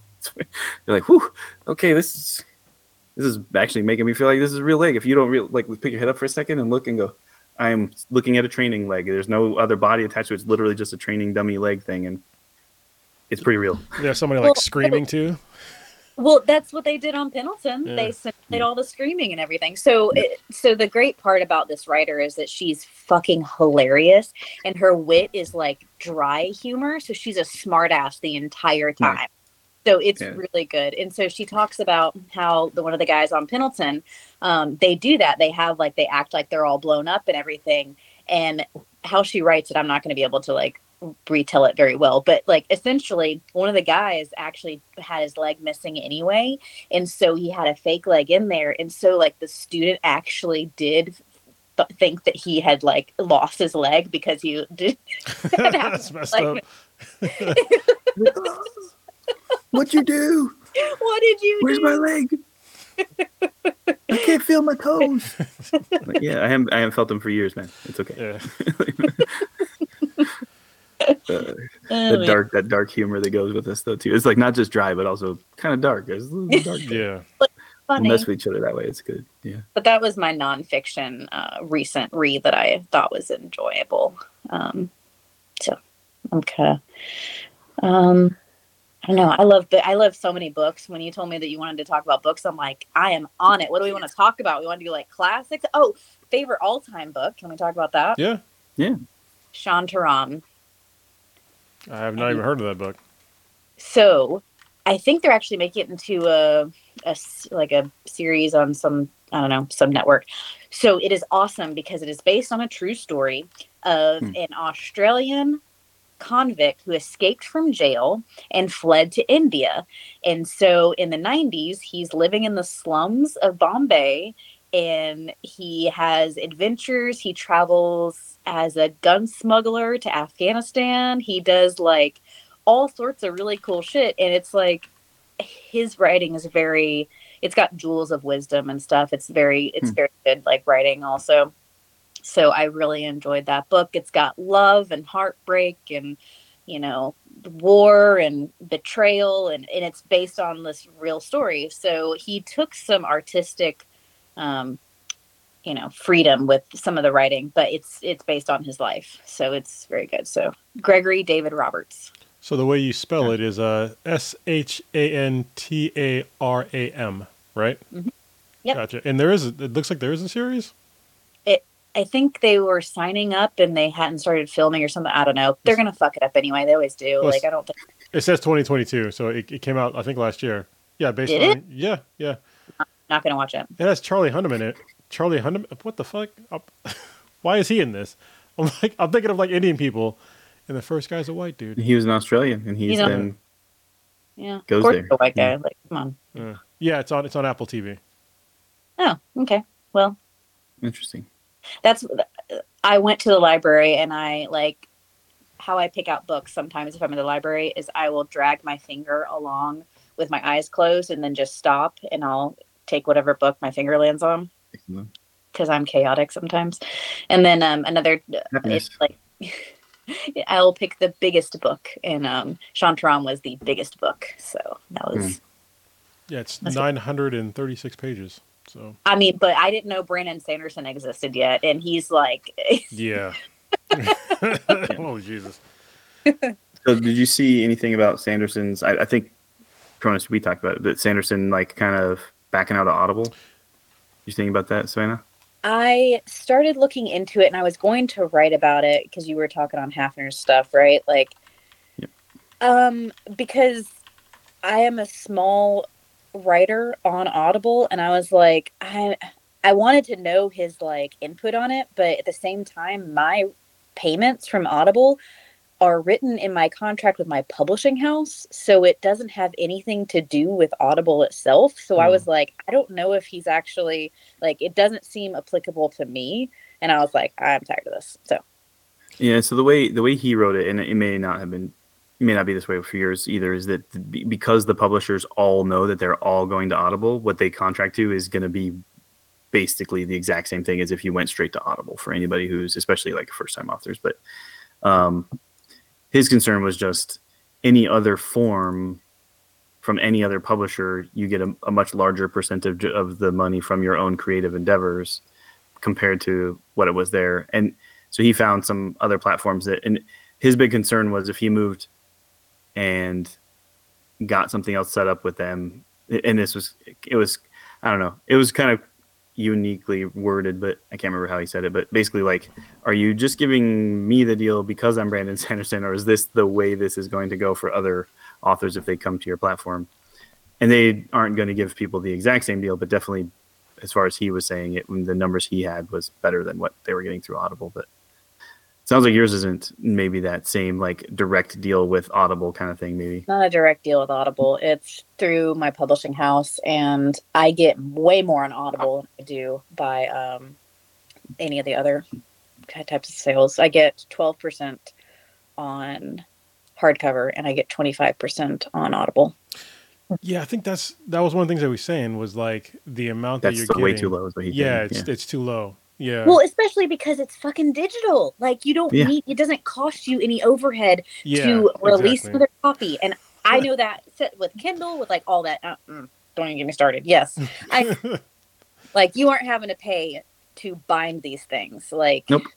Yeah. So that's exactly what that's where he's kind of, and he's trying to put some of his ass behind it, basically. Like, look, if I'm big enough now, because he didn't start out that way. He's also the like crazily prolific writer, but he's like, if I suddenly pull out of all these major platforms and said there needs to be some equity for other authors who are trying to get started, and this is their creative material, they should be getting more of the profits from it. So I think he's just trying to take a stand against the current like monopolies, honestly, over at least writing, because you're going to sell your hard prints on Amazon, and then you're going to sell the Audible version for the audio version on Audible, and that's pretty much your only real options. Yeah, man. I just went on because you just reminded me about the Alloy of Law, and it was oh god, those are so good. He has a leather-bound book of it, and I actually might just buy the bundle because I looked at it the other day and I was like, oh, maybe I shouldn't buy it. But have you guys seen like the leather-bound books that he has? No, don't tell me that. Like I can't afford this stuff. Like yeah, it's pretty expensive. Yeah. Like I have all of like my top shelf on my bookshelf is all Brandon Sanderson, but I don't have any of the metal books. Just mainly the Way of Kings and that area of the Cosmere. But yeah. But obviously you know about the secret novels, right? No. What? I just listened to them. Yeah. Well, I know about the ones that are like, what was the one with I read one of the ones between two books. What the fuck was it called? Wasn't Don No, Sharp. like his big announcement on Kickstarter or whatever. That thing. No. We're part of Kickstarter. We're getting they're the secret novels, so we get extra Brandon Sanderson books. I should have bought that back when he announced, because I remember we talked about it when he announced it, but I think at the time I was going through some shit. So yeah. And I just didn't. I was trying to put everything into the NOP. I was like, I can't justify doing that right now, and I'm really regretting it. Oh, I'll let you guys know how it is then. Yeah. What if I still get it? Appreciate it. I probably can't get in it now, but yeah. Not so I actually can. They all come out eventually. It's just that you get earlier access by doing it through the Kickstarters. The way I read it, swag bag. So you guys are missing out on the swag. Can we still purchase it? Probably not, right? You're like, please, you can in the future when it's like for public release. Yeah, but not the swag bags. Matrix is already reading it. Like he's already in it. They're not over it totally. Yeah. All right. Yeah, one of the Marines here who read it connected the dots. I don't know if Matrix told you too, because she's gonna go work with Matrix and was like, wait, that's not a very common name. That's got to be the same person. I'm like, yeah. So.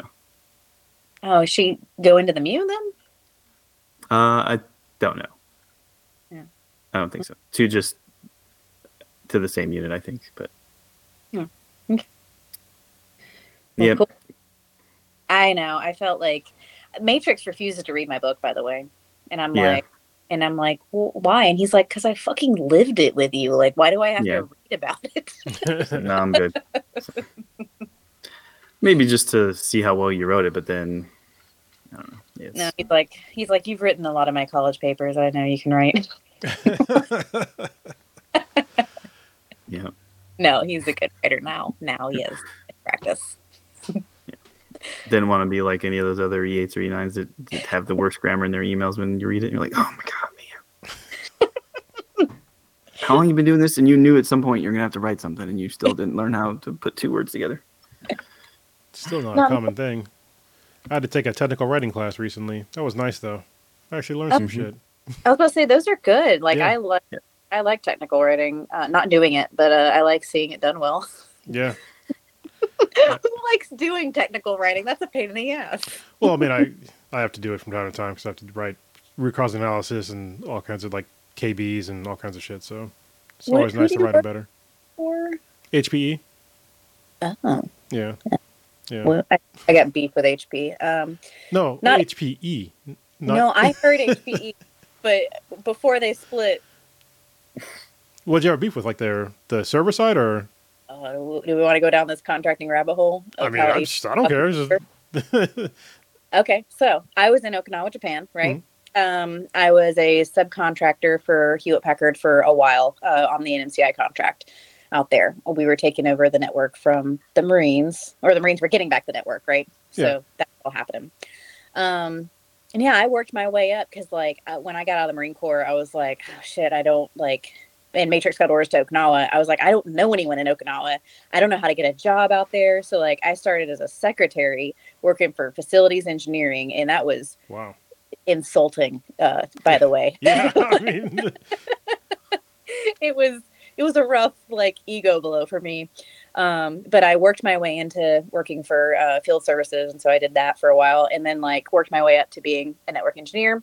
And I got hired by HP as a network engineer, and because the reason I wanted to get HP is because then I could follow Matrix wherever he went, because HP has the contract for, well, had the contract. I don't know about it now, but they had the contract for all Marine Corps bases essentially. And I was like, I'm a shoo-in, right? So I sacrificed a lot, got hired by HP, had my child, he had health problems, and I had to go back to work early because they were going to fire me because he got medevac to Hawaii for surgery.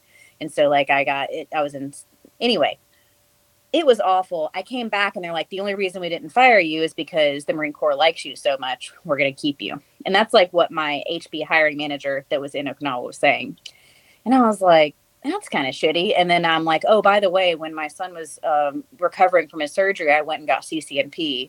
You fucking asshole. Like, I'm just furious the whole entire time because like I had gone to like do this. And he was like, oh, okay, well, do you want to like a raise? Because I was it's an interesting question. Why do you have to ask somebody if they want a raise? So I was being Answer's always billed. yes. I was being billed and paid as a junior network engineer, and they were able to, with my CCNP, bill the Marine Corps for a mid-level engineer. And I was like, yeah, of course. He's like, okay. So my charge code changed to the mid-level.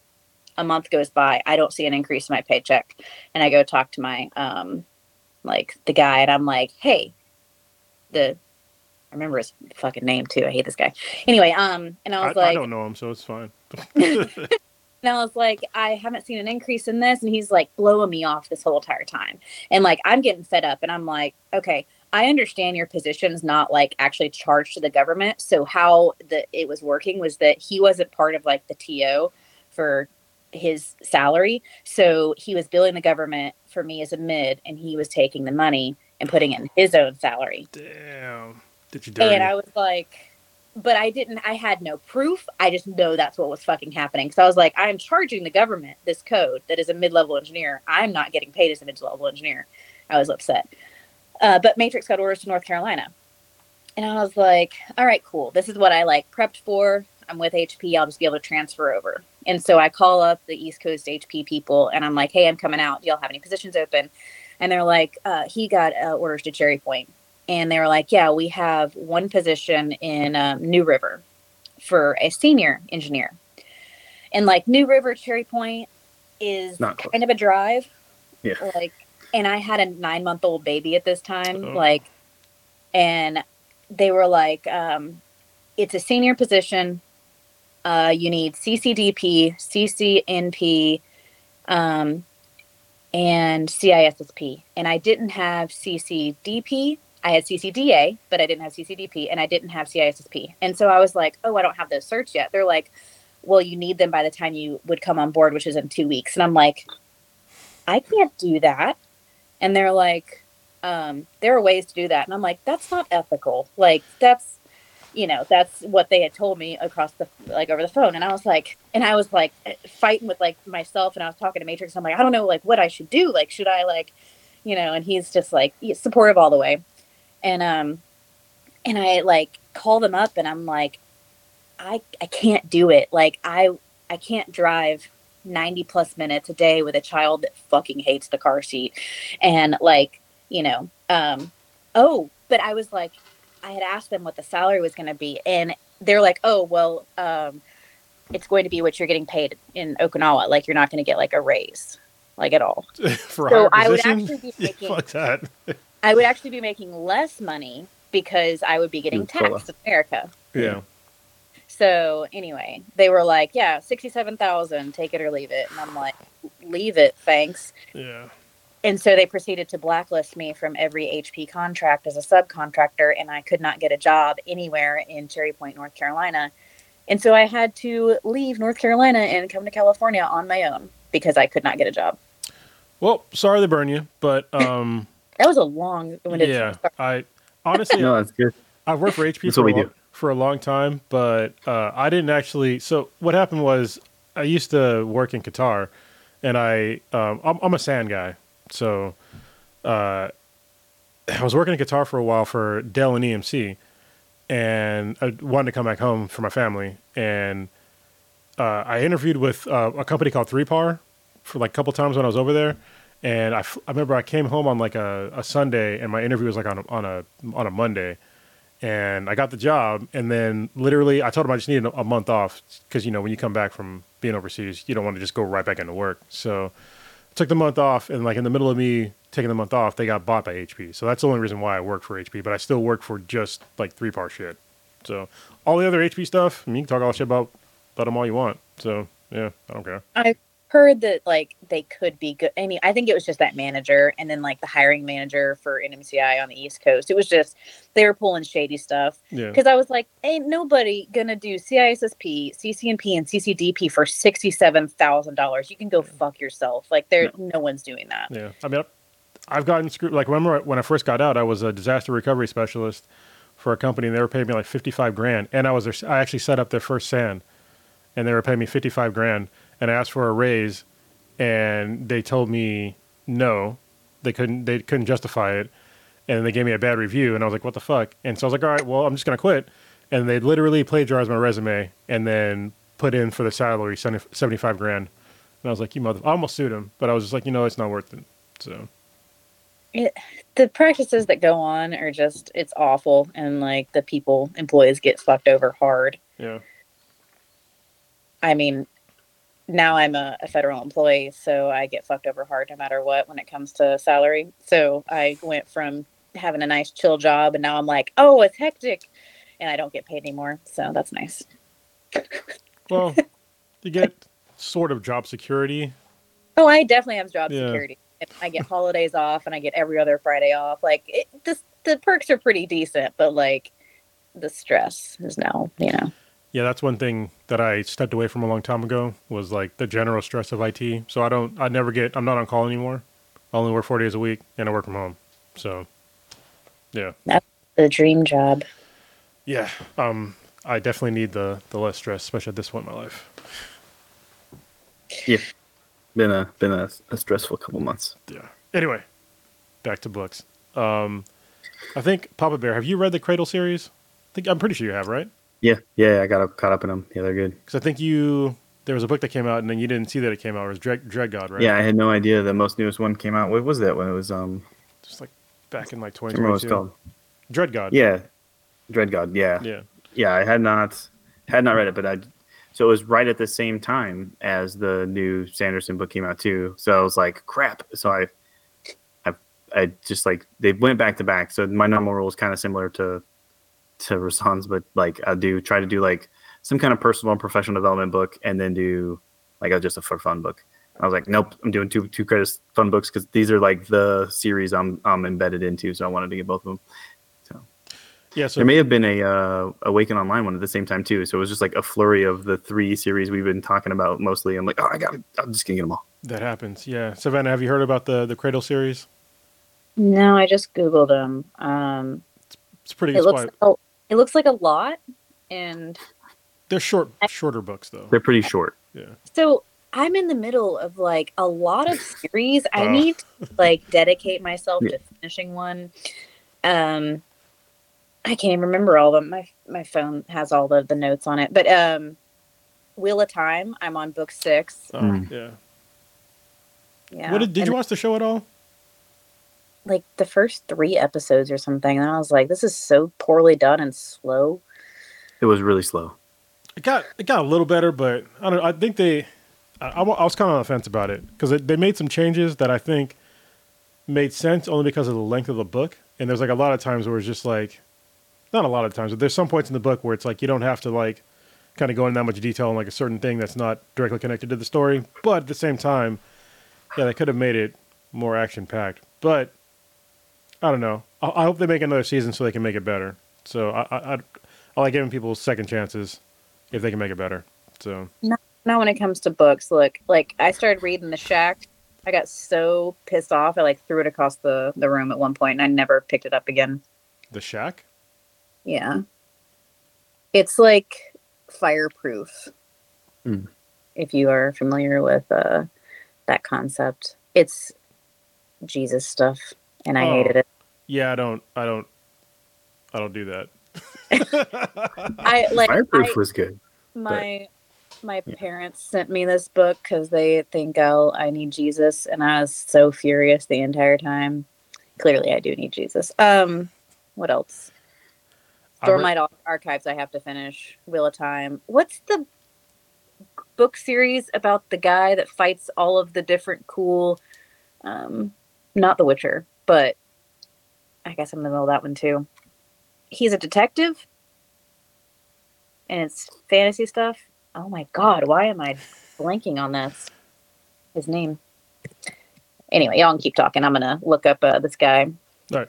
So the Cradle, we didn't talk about the actual book. It's a really cool series for anyone that's listening. It's kind of like reading a really cool kung fu flick. Like somebody ends up being like this really bad kung fu badass with like special powers, and it's like it starts off in like a really small town, and then it opens up into like a kind of a larger area on the planet, and then it kind of goes like universe wide and possibly even into multiverses, and it's pretty crazy because if you get to like if you get to a certain level of badassness on any planet, you can just ascend and be kind of like a god, and you can like just destroy planets like kind of at will. And there's like this whole group of people that are that have ascended that protect other planets from like incursions or crazy assholes. So it's like when you first start reading the book, it seems like so like microscopic compared to like the later books, and you're just like, oh, there's like this whole like different like universe thing that they just kind of touch on a little bit, but they're kind of building towards like some of the characters like, you know, getting bigger and bigger. It's kind of hard to explain, but it's like one of the most fun books that I've read in my life, and it just keeps they keep getting better and better. Like I don't think he's missed a book. No, it's been great. So like thinking back to the first though, because the way you described it, like it's at such a small level, where especially like power levels and like their abilities. But when you're in that book, it didn't feel that way. It felt like he was challenged. It felt like everything was really, really difficult. and then you come to find later, like you said, like as you learn more and more, you're like, holy crap, that was like It's level like 0 stuff. Yeah. It's like Starting area. It's like Dragon Ball Z. Yeah. there's always a bigger enemy. Yeah. Yeah. So we did bigger fish. The like, what was it? The Body Remembers, or The Body Keeps Score book. In it, he said a line specifically talking about, like, I think it was on the, like, constantly revisiting those old traumas as we're working through them. And the way he said it was something about, like, it constantly eats at your core. And I'm out, like, on a 6-mile run, and it talks about eating at your cores. I was like, it's a good thing I got 2 cores. Yeah. So in the book, yeah. it kind of ties to the book. But that was the first, it like immediately popped in my head. I was like, oh, that's funny. So, did you find the book, Savannah? I did the series. It's called The Dresden Files by Jim Butcher. yeah, Dresden. Like, come on, fantasy detective dude. Like, yeah. Did y'all ever read those? No, but I'm writing no, all but your books. so my first exposure to it was the show, because it's actually a TV show too. God, I can't do it. Like, or not a watcher. It kills me. Well, I mean, so they're simple books, right? Like they're pretty easy reads, simple, like, probably, I don't know, probably like teenage level books to me. Like that's what it feels like, but it's like they're Boxcar Children, or what's the other ones? Sparkly Vampires. Mighty Boys. Twilight. Yeah, that's nice. They're I think size wise too, they're just smaller. Yeah. My kid's reading the first book of the Narnia series. Nice. So I'm like, he's in it, and I'm like, yeah, we're on, buddy. Like we're gonna do this. I'm excited. But yeah, I'm in the middle of the Dresden Files and haven't picked up one of them in years, but they're out there. Speaking of like kids books, have you seen like the Mina Lima books at all?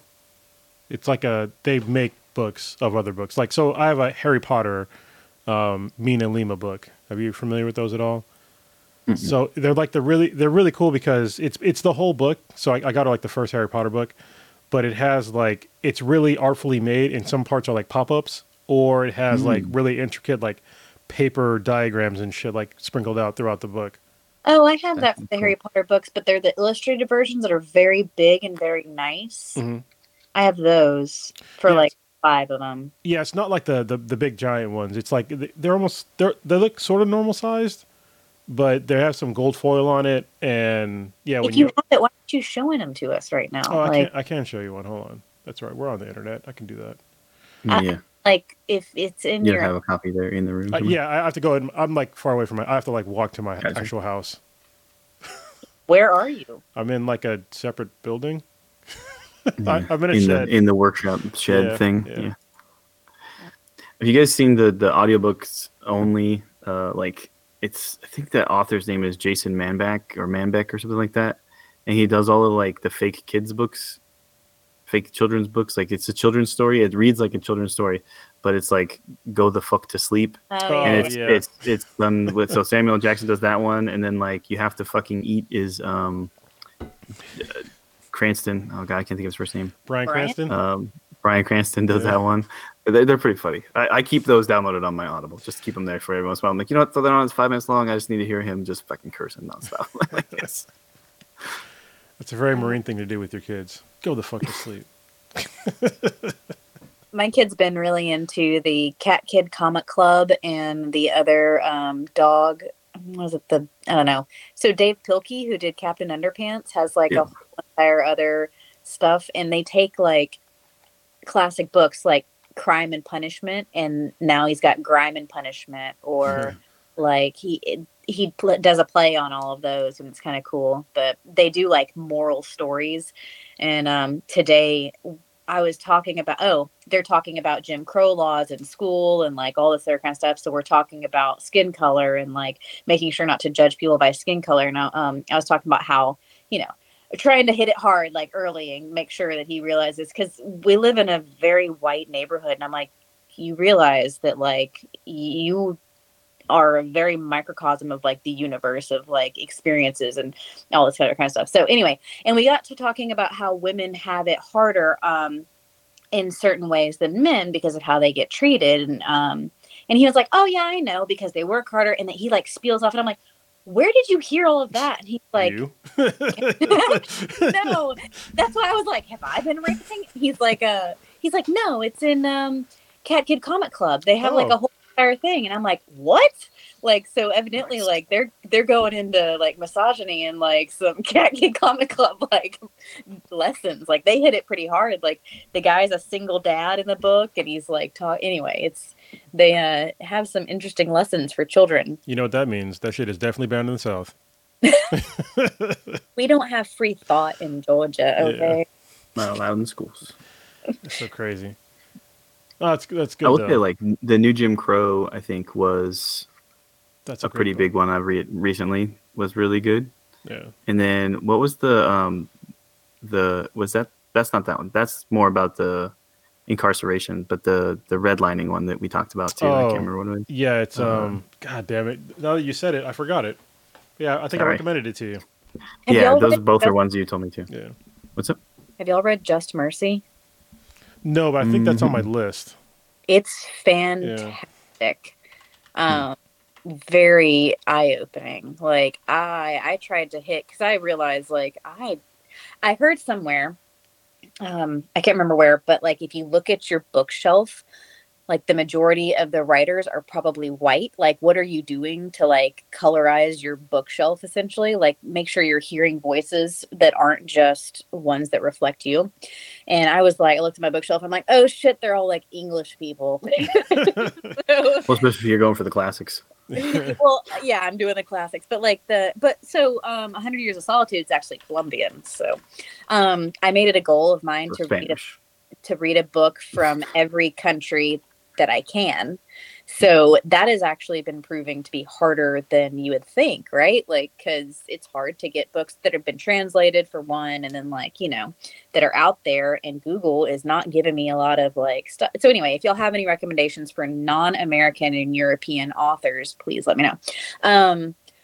Because I've gotten some African continents too. But anyway, about it's decolonize your bookshelf was like the suggestion. So I started going through, and Just Mercy was great. So you want to talk about race, the classic slave narratives, which was very interesting. I have that one on my bookshelf, but it's like actually written by slaves, like either word to someone who could write it down, or like the actual slaves writing it themselves. Oh goodness, all sorts of, like Booker T. Washington. I read some of his stuff, like just trying to be more open about all this stuff. I'm like, man, I didn't know any of this shit, and it's been an eye-opening couple of years. But that's how my partner's been kind of the same way. She's been, actually me too. I've been picking up like a lot of different books. Here's another book that I think you can read that's not American. It's the interesting narrative of the life of, I'll have to probably write it down for you because I cannot pronounce this dude's name. It's Ulada. I got it. Yeah, you got it? Yep. You already read the book, or you just looked it up? Okay. That is one of the classic slave narratives.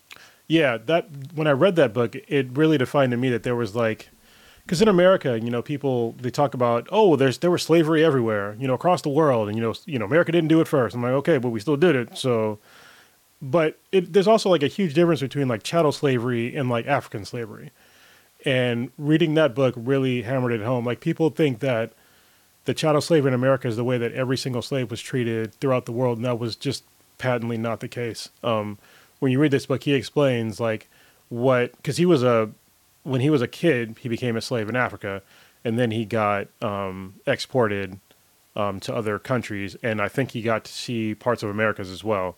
Yeah, he did. He went to parts of the Americas, and when he saw like the treatment of slaves there, like it's a very stark contrast. I'm not saying that one form of slavery is better than another, but one of them is definitely much less brutal. So, and that book really lays it out. So yeah, his story was part of the classic slave narratives. It had Frederick Douglass, him, the history of Mary Price, a West Indian slave, and then Incident in the Life of a Slave Girl. So all of those are in these like, because they're decently short. They would probably be in like the novella range. So if you put them all together, they're like this big. So It's a very good collection of stories. Oh, here goes one. You have to find this on hardback, but give me a second.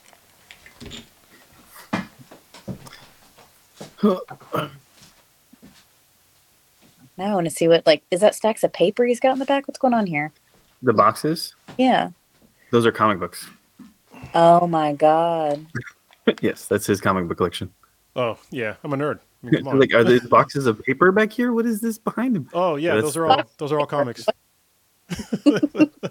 I read lots of comics as well as books. This book might be hard. It's going to be hard to look at, but this book is called Without Sanctuary, and it's a picture narrative of lynching in America.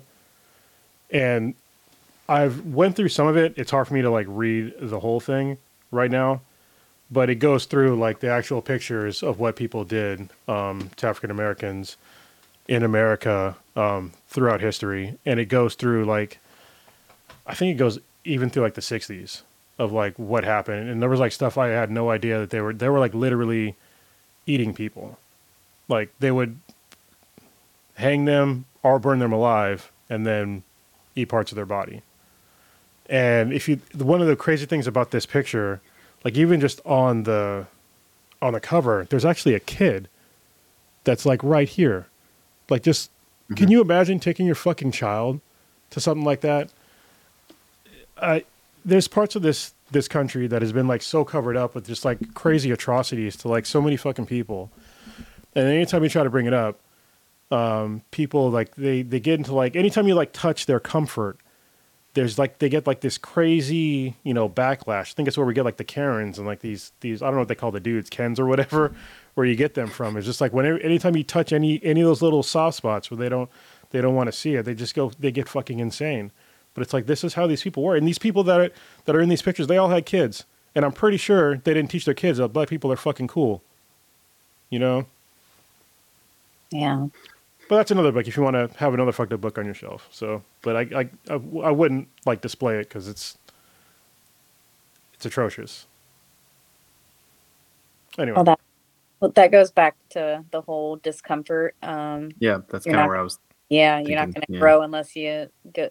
Like, I will admit, reading some of Malcolm X's stuff has been like, it's been cringeworthy for me. Like, I'm like, oh Jesus! Like, and just to realize the plight of so many people, and they're very uncomfortable. So Just Mercy has been. So Just Mercy goes into the incarceration of Black people and how to get them out of it and how just incarceration has worked in general. So it's it sounds like the new Jim Crow does that too. Yeah. They break it down really well. Okay. So it does. I think it's probably the best breakdown of it. And it sounds like you said Just Mercy, but it might have a broader picture, whereas the new Jim Crow focuses specifically in on the fact that, and it gives you a good history to it too, so you understand like what was Jim Crow, so you understand it better, because a lot of people probably didn't really understand it going into that book, and then breaks down how mass incarceration is basically our new version of doing the same thing, where we're marginalizing a whole group of people in the United States. So yeah, it's just like my biggest frustration with those, and then the redlining one. Did you figure out the title? The Color of Law. The Color of Law. Yeah, those two, like, for me, why those hit harder, and Rasan knows this, is like, I'm a political scientist at heart. I'm the guy that looks at the system and the constructs and the rules and the actual laws and the stuff that we have in place, and says like, and I read books like those and I go, okay, so if that exists, how do we remove those programs? What changes can I implement like in the next few years to change that? So I always look for those kinds of things. Read Just Mercy, because he talks about that. Like, he's trying to cool.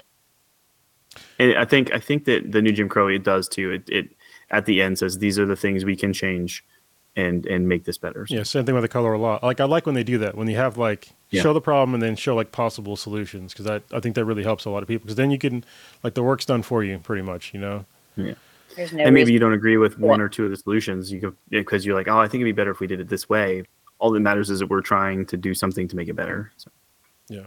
Because there were a couple of them, I think I remember telling you, I was like, I read one, I was like, knowing the way some of the other laws work, that's not going to work on its own. You have to do this thing and then that thing maybe to be able to get there. So, it's even talking about, like, when you talk about mass incarceration, like, people will acknowledge that it exists, but then one of the first steps that there's like probably 2 or 3 steps you have to take, right? One of them would be to figure out the scarcity with certain, neighborhoods. Like, addressing scarcity would address a lot of the problems in America. And I think the second issue is policing in America, and nobody wants to touch that shit with a 5,000-foot pole, because it makes people uncomfortable, because they think that America has like a fetish with punishment, and they fucking love when people get punished. It doesn't matter what you did or what the circumstances were. They just want you to see. They want somebody to be punished. As long as you don't know, especially when you don't know them, and it's really gross, because you see these people that have done super minor crimes, that are getting thrown away for like 20, 30 years or to life, and then once you're in the system, like, it's very, very hard to get out. And you become a repeat offender. Yeah. Like, you can't get a job anywhere. It's just what makes me furious is how many people were still, and I think still are, in jail for minor possession of marijuana in states that are legal, like in California. Like, I'm still serving a sentence. Like, yeah, the law was broken then, but we realize how dumb that fucking law was. So they need to be out. Why are you still in jail? It's complete utter bullshit. It's because they're making money, and no one wants to be honest about that. Those private prisons, even like the ones that aren't private, but they're mostly private, they're making money off of those bodies, and that's the issue. I need to read more up on it, but I know I feel like the things I've read so far, I don't have all the details, but that it seems like Oregon took it to 11 and did it right. So they went all the way with removing the minor possession stuff.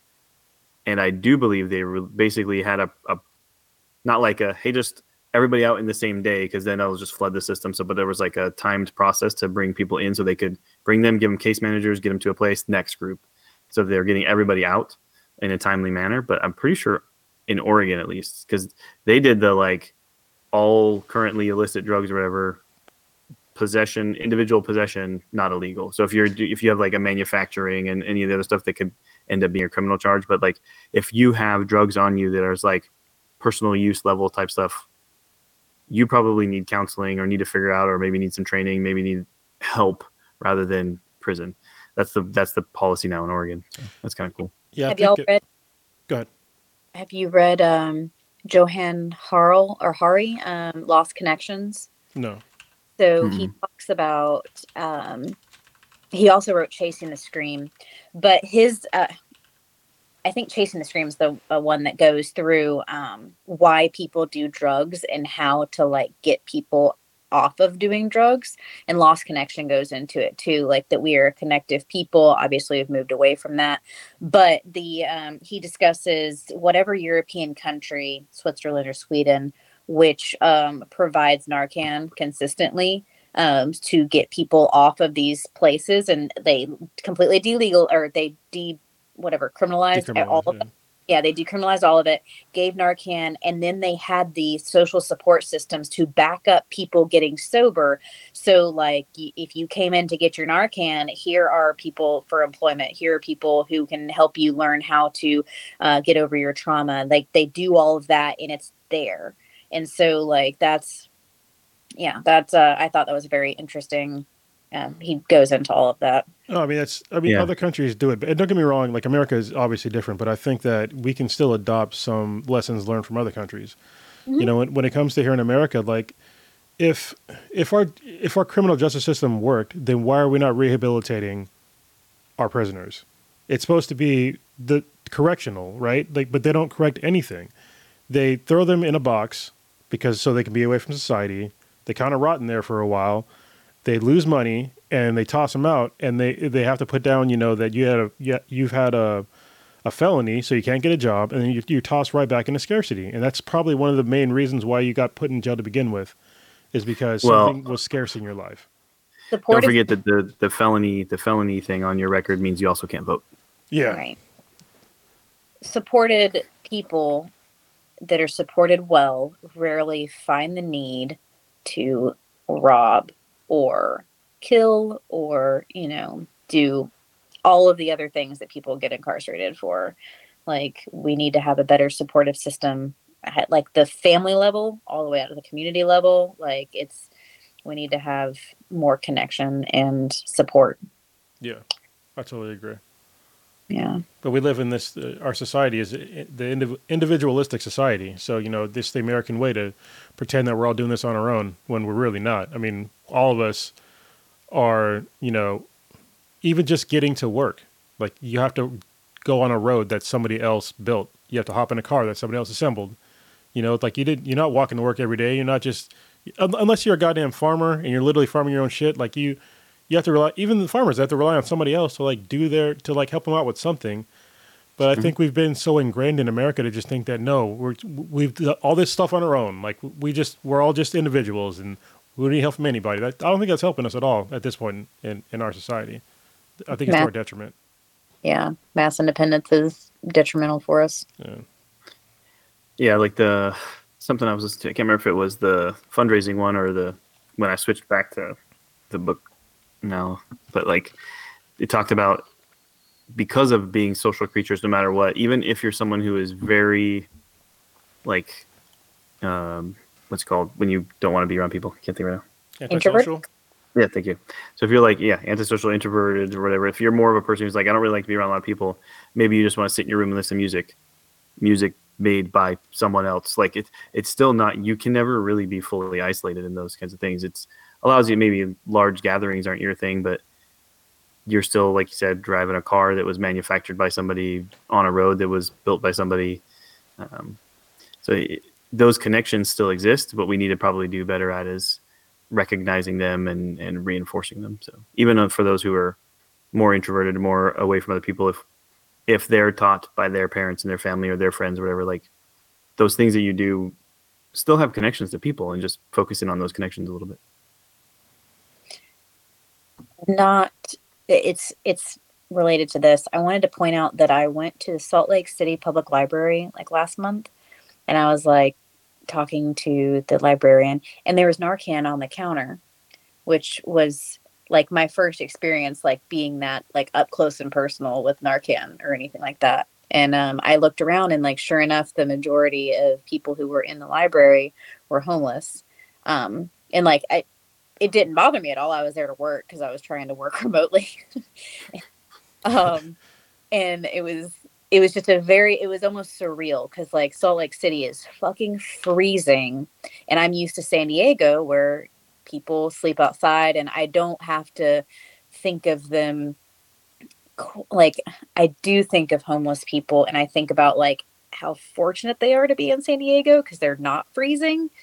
So seeing it in Salt Lake City, I'm like, oh, these people might die tonight, like on the street. Like that's awful. And like, it was just very like in my face, like, oh, you're going to go to a warm home and like with lots of food and lots of whatever, you're going to be very protected. And it was just like, this feels uncomfortable, and I am not comfortable with this. It was like all over again.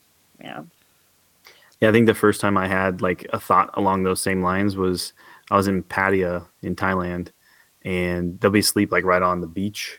Everybody's just kind of like not going to a home, whether you're passed out because you're in Pattaya and you're on the beach, or because you're actually homeless. But there were just people just camped right along the road there. And Pattaya is a beautiful temperature and humid like all the time, all year long, no matter what. It's always around the same. And I was like, what? This doesn't happen in Chicago in the winter. Like, no, you could die if you're out on the streets in the night in Chicago. And that would have been, 2007 or 2008. And these little seeds, I guess, they kind of grow in your mind over time and end up becoming something else. But it's interesting because, I mean, there are people that are, unhoused in like places that freeze. I mean, there's a lot in New York. There's some in Chicago, but what people like to trivialize is that they'll say, look at these, they'll name like some liberal city, like, San Francisco, especially because there's a huge issue there, or, New York's not really on that side, but, they usually point to San Francisco and they're like, or Oakland. And it's like, well, look, they get all this help there, blah, blah, blah. Like, we don't have homeless, in Montana or wherever. It's like, well, first of all, there's nobody fucking there, all right? And then second of all, nobody's going to help them. Is that more of a, what does that say about you or that place rather than San Francisco? Like, yeah, it's an issue, but at least they're getting some sort of assistance there. But you're saying that where you live, you wouldn't give them any assistance and you just let them fucking die? Like, is that what we're really saying here? Yeah. Yeah. So does the translation become, instead of there being people who are alive and being, probably supported by a system that everybody else is taking care of, are there just a bunch of blank headstones in some graveyards there in your town? Yeah, exactly. Who knows who the hell that person was and they buried him? Yeah, it's just, people don't think about that stuff though. They just want to put it. It's the comfort level, they just want to be comfortable. Don't face that uncomfortable truth. Yeah. So my first interaction with a homeless person in Japan was interesting because I was with some Japanese coworkers at the time when I was being a secretary. And we went out to lunch and we saw someone and they were very drunk and actively like coming after us, which was a weird experience for Japan. That does not happen, right? Yeah, that's like but he was just like following us down the street, like kind of near American Village. And when we started talking about it, and these, like, my coworkers were born in Japan, Japanese, in their 50s, little old ladies, and they're just like, because I was like, oh, we should probably like give them money or yen or something, and they're like, no. And I'm like, what? And they're like, we do not help homeless people here, because if they're to the point where they are homeless, they have completely scorned everyone in their community and in their family to where they are now a problem that society does not want to deal with. And that was 100%. They're like, no, that is a person, like, if they're homeless, they're evil, like bad. And it was like, they're because of the culture of Japan is that you take care of your own. Like, it's not like in America where you don't really, interact with your family maybe, or you move away or something. Like, they're very culturally like tight. So they're like, no, if he is not being taken care of by his family, he must have done something awful. And so they just like completely were like, he is a bad person. And I was like, oh, that's interesting. So, yeah.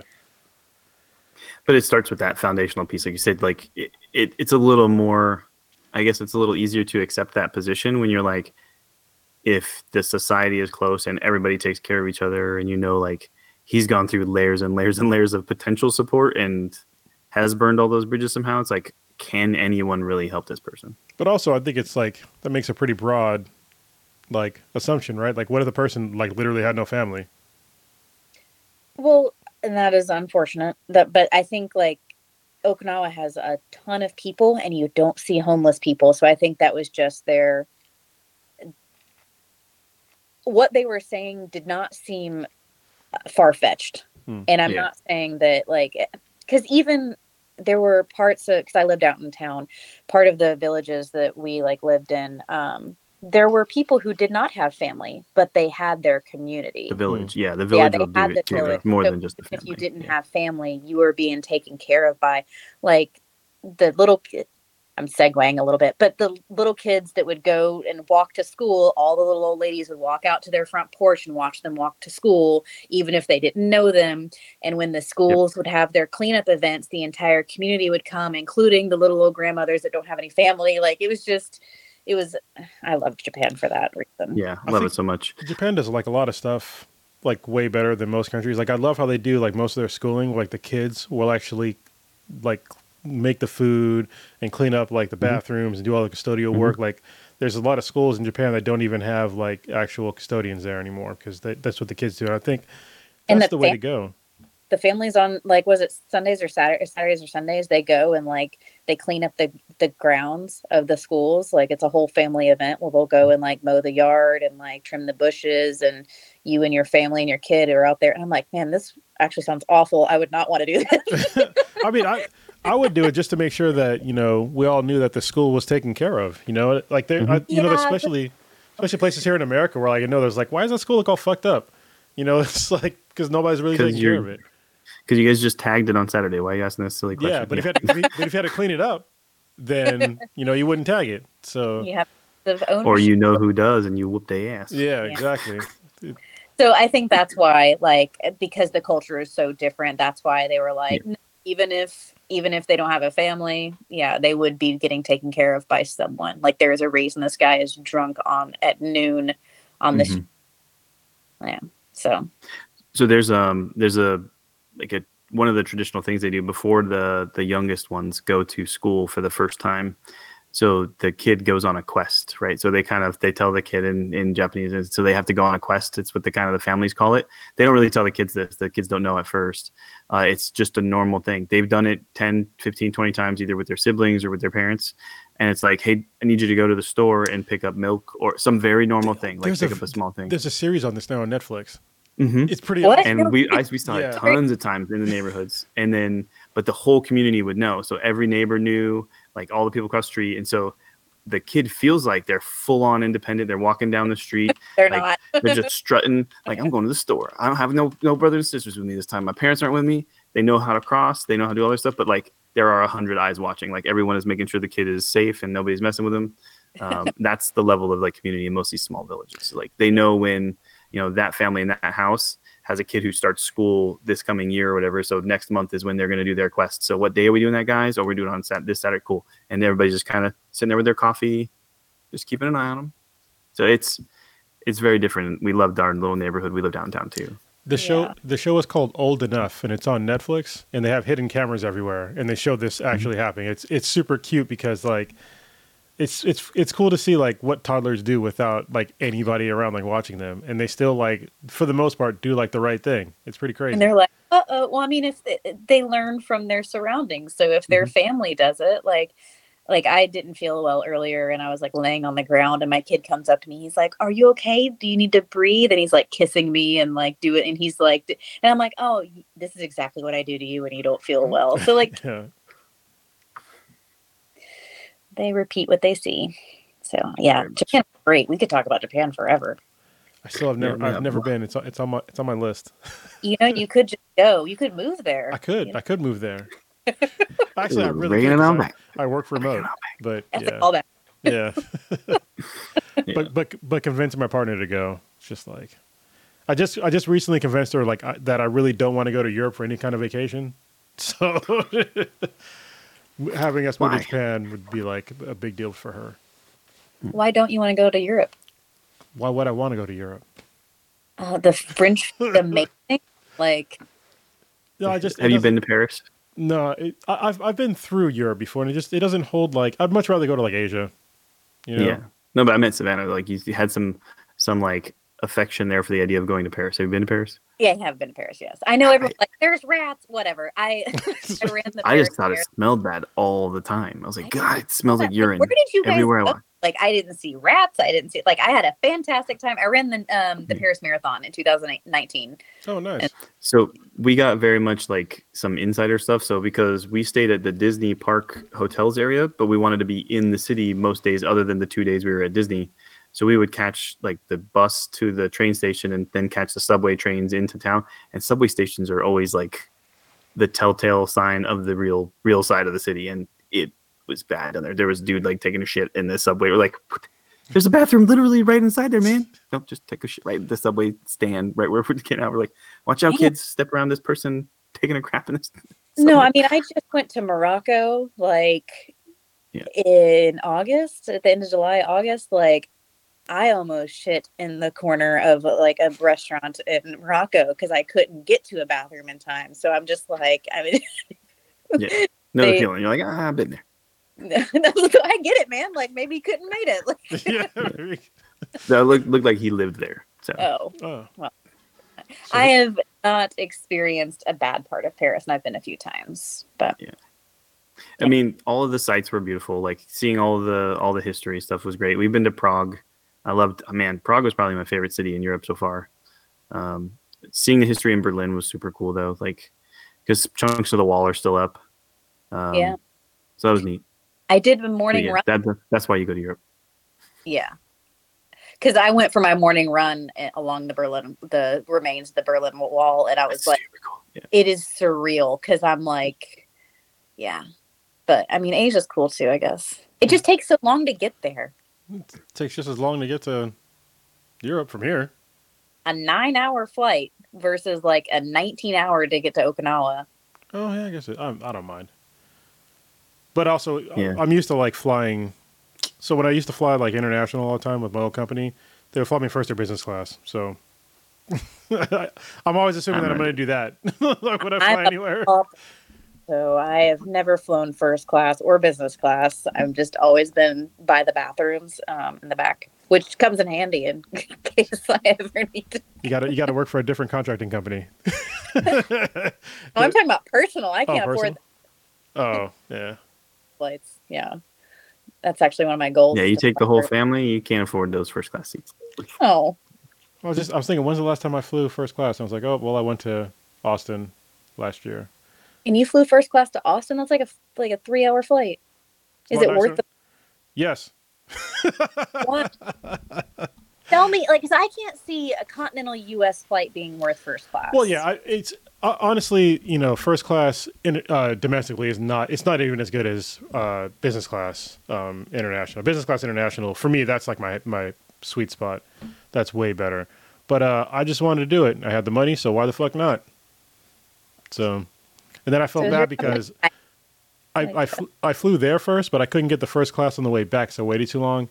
And I ended up breaking my goddamn foot in Austin for that trip. And I was like, God damn it, I wish I had first class now. Put that foot up. Yeah. How'd you break your foot? I was ATVing. It's still broken. It's healing though. Healing now, yeah. Oh, that's crazy. Well, any other book specific things? I think we can go ahead and close out. We've definitely been going for a while. 2 hours. We talked about a lot of stuff. Well, we started a little late, so probably 2.5. It is 2 hours. Yeah, 2.5 hours. About that. Yeah. Let's see. Other book things. Oh, wait. No, you did comic books. Sorry, I did want to ask this. Have you read all of the saga? Fuck yes, I have. I'm caught up. Good. I'm waiting for the next one to come out. I think it comes out next week or next 2 weeks. So. What? That's great news. What is this? Yeah. Saga. It's like one of the greatest comics of all time, especially for an adult. I'll just give you like the best part of it. All right. I think on page 2 or 3, there's titties. So there you go. So his artwork is really cool. He's got a character. Her artwork. It's Fiona Staples. It's a woman? Yeah, Fiona Staples. Oh. Super cool. I thought it was Brian K. Vaughan. No, he's just the writer. Oh, okay. Well, her artwork's fantastic. One of the characters is a TV head and a regular man body. And so, like, as he's going through life, it's like his emotion and internal world is being displayed on a TV. That's awesome. I love it. Yeah. Yeah. And some of the things have you seen hilarious. Have you seen Code Bullet, Rasan? The YouTube channel Code Bullet? I don't think so. Okay, like his character is that. It's a like man's body with a TV head. I wonder if he just stole it from that comic. Maybe. Yeah. Like of TV Man. Yeah. Yeah. Huh. Okay, so yeah, it's January 25th. So 2 weeks from now is when the next one comes out. Hells yeah. I'll be over. Wait, where do you get comic books from in San Diego? So I haven't found a place yet. I'm still getting a mail to me. This is actually what this box is here. This is my box of comics. I get them weekly, so yeah. Want me to live show you what's in here right now? An unboxing? Yeah. I'll show you what's in here. This is from It's from 2 weeks ago, but yeah. So Kamikaze is right around the corner from me. Is it a good comic? Because I haven't found like my cousin who lives close to me too. He said he hasn't found a good one. Do they sell just mostly comics? Yeah. Okay, I'll check it out.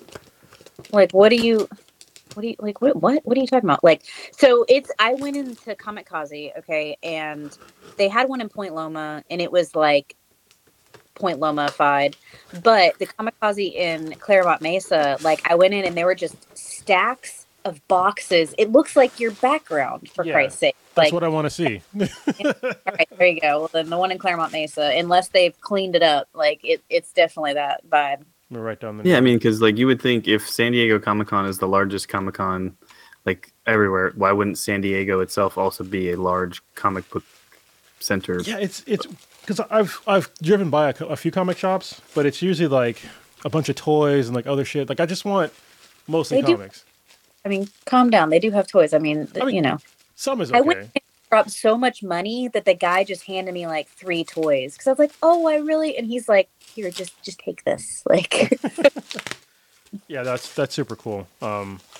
Yeah, like I missed like going into comic shops. I actually did a couple of podcasts from a comic shop. There was one in a pretty well known one in Oakland. It's called the Cape and Cowl, and they got a Will Eisner Award. I think it's last year. So, all right. Sorry, it's kind of noisy on here. I can only hear your voice. Yeah, we're not Oh, hearing okay, it. good. This expensive ass microphone is doing its job. Yeah. It's pointed upward. That's what we can hear.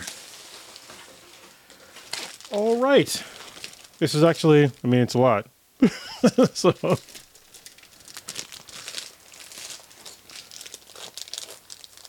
Oh God. They're like they do like an insane job, like Protecting them. yeah, which is good because I mean you need them protected, right? Yeah. And what's cool is that they'll toss in because I've been a customer with them for like a really long time, so they'll put in variants for me every now and again, which are worth more money, which is always nice because I have some that are worth like a lot, that are like recent ones, which is kind of weird because you never know like which one's going to be worth a lot. So yeah, I got the Joker, I got Batman, I got X-Force, more X-Men, the Gold Goblin, which is I haven't read any of that yet. Yeah, Hulks. So it's like these are all like it's just one of those packages, but it's a bunch. That is a lot. Yeah, and then there's 2 more of those. So yeah, And you read all of those every 2 weeks. I try. I'm behind on some, actually a lot, but the ones that I mainly read, I'm all caught up on. Like you have some main storylines you follow, and that's the ones you for sure are going to read, and then Yeah, Saga's one of them. Anything from Jonathan Hickman's another one.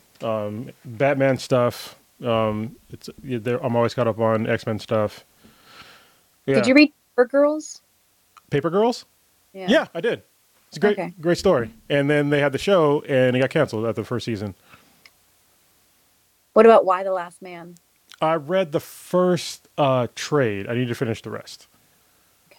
and then I only saw some of the TV show. Didn't even read the comics. Even the TV. Just like, can we strike TV conversation? Yeah.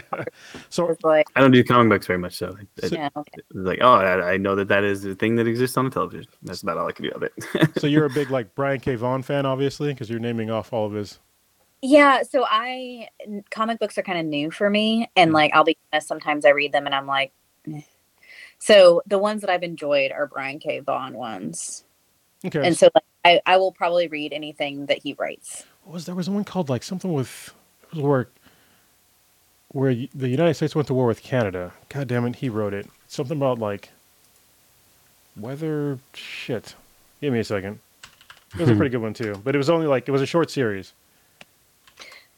Do you know Michael O'Brien? Either one of you? Like, you know, 2.5 O'Brien, right? I think, yeah, I do. Yeah, I'm pretty sure I know who that is. Yeah. He's got like stacks and stacks and stacks of comic books also.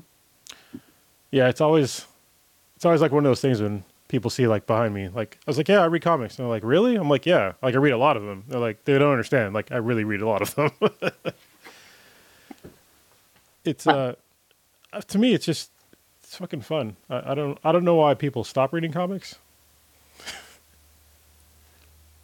I think because they split off so much, like I can't keep track of all the different like storylines. So people are like, you need to read this version of Batman. Like, I mean, the story is all the same. Well, this is why I like the more modern comics. So when you talk about like Image comics, those are the ones that really don't split off as much, right? So when you talk about like DC and Marvel, yeah, there's a huge problem there, especially when they have like these world event or these like spanning events where you have to like literally read like 4 different comic series, sometimes even 10 different comic series to get the entire event done. That's annoying as shit. But when it comes to like Image comics, they don't do that as much. Like they usually just stick to the story, and they usually are pretty self-contained, and that's why. And they're more adult themed. Like you're not going to see, sex in most Marvel comics, or more adult themes in Marvel comics. And that's why I like reading a lot of Image stuff. Well, I'm down for that kind of stuff. Like, I think like it has got to be good writing, not so much like action hero bullshit. Like, I don't want to see special powers every second page. That's like not to me. But I like pretty pictures. That's why I like Saga. Oh, if you like pretty pictures, there's one. Oh, what the fuck's the name of the comic? It's about like. I'm tempted to like go in my actual comics to like look. Oh, we opened up a can of Nerdworms. That's what happened right here. Yeah, sorry, I forget the name of the. It was like it was one about like gods, and that, like the artist is like she's a really good artist. I think it was another woman, but the comic had to. I stopped reading it because the artist needed a break, and instead of like breaking the comic, they decided to just have guest artists, and they were like real shitty. So yeah, and that's why like terrible plan. yeah. But when Saga went on a break, so like both Brian K. Vaughan and Fiona Staples were like, okay, I think we're done for a while. They went on hiatus for like 4 fucking years. Yeah. Yeah. I caught up for a while. Yeah. And where are they? Yeah. So I'm glad to hear that they come out in like 13 days. That's good news. Well, yeah, because they were just on break. I think the last one came out in like June of last year. So yeah. Am I behind even further? I don't know. You gotta show me the cover of the one you have. So. Yeah, they're all. While you guys were talking, I just was for some reason it recurred to me the last sets of comic books that I bought was this like Firefly series because I love the TV show, and so I wanted to get the comics to tell all these extra side stories because the TV show was so poorly managed, and it was really great stories, but like the management and the distribution and advertising and stuff was just terrible. But those comic books were just kind of cool. It was a cool way to capture those characters and see everything again. So I think that's the last like comic book stuff I read, which was maybe a year ago. Yeah, well, I think most people they think about like like I said, the DC and Marvel stuff, and there's a lot more out there, and even the DC Marvel stuff, there's still some, I guess, more divergent stuff within DC and Marvel. You gotta find them. But most adults don't have time for that shit, I guess. So.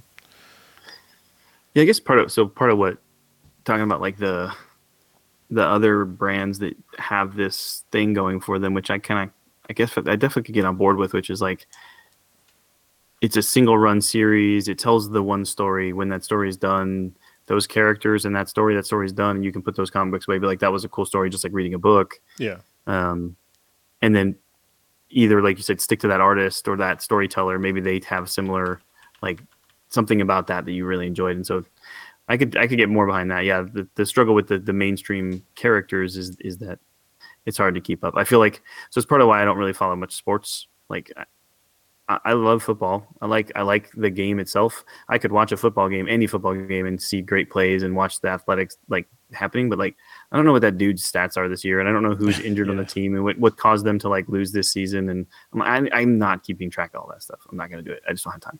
Yeah. Agreed. The comic, Savannah, is called The Wicked and the Divine. So you get a chance, if you like really cool artwork and a decent story, check out that one. All right. I will look into that. But be forewarned, you're going to get to a point to where the artwork gets shitty. Then just feel free not to read anymore. So that's what I did. It's a bullshit. Straight what you did. Well, I need to go to bed. Same. Yeah. So this has been really fun. I appreciate you guys having me on here. Yeah, thanks for coming on. This is kind of how we do ours. If you go see any other older episodes, and hopefully we can get back on schedule and record every once in a while and put some more podcasts out every once in a while. Yes. So these will be available in video and in audio forms too. So we'll have a video on YouTube of all of this. Hopefully chop out any pauses, although we didn't really have any, so we'll probably just let it run. Yeah. And then we'll do an audio version on all the audio like podcast type. So it's available in most places. Okay. When will what that were you going to say, available? Ruslan? I mean, how fast do you want me to get it? I can do it tomorrow if you want. I'm just working out tomorrow, so. Yep. Reading comic books. Yeah, got to read some comic books and work out at the same time. I'm just kidding. They'll get wet. I can't get them wet. Just put them up there on your Peloton. Yeah. No, I get super sweaty on that goddamn thing, man. Yeah, I'm the same way. There's no way I can do it. Like if you look underneath it, see like there's like a towel thing underneath it. Because yeah. Yeah. All right.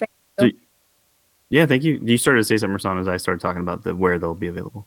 Oh yeah, if you guys want it out tomorrow, I can get out tomorrow. I can. Yeah, let's go for it. I don't think we really need to do much editing with the video or the audio, other than levels, but probably fine. Yep, that's all automatic. So. Yes. All right. Well, thank you, Savannah, for coming on this podcast talking about mostly books, but also other stuff. Yep. Anybody who didn't already and wasn't familiar with it, go out and check out her book, Corporal Cannon. And like, if you have the ability to do so, you definitely should go read it. So. I appreciate that. Parting shots. Especially like you said, every Marine needs to read it. But Yeah, every Marine should read it. But yeah. All right. Well, I'll talk to you guys later. Thank you. Yep, later. Thank you.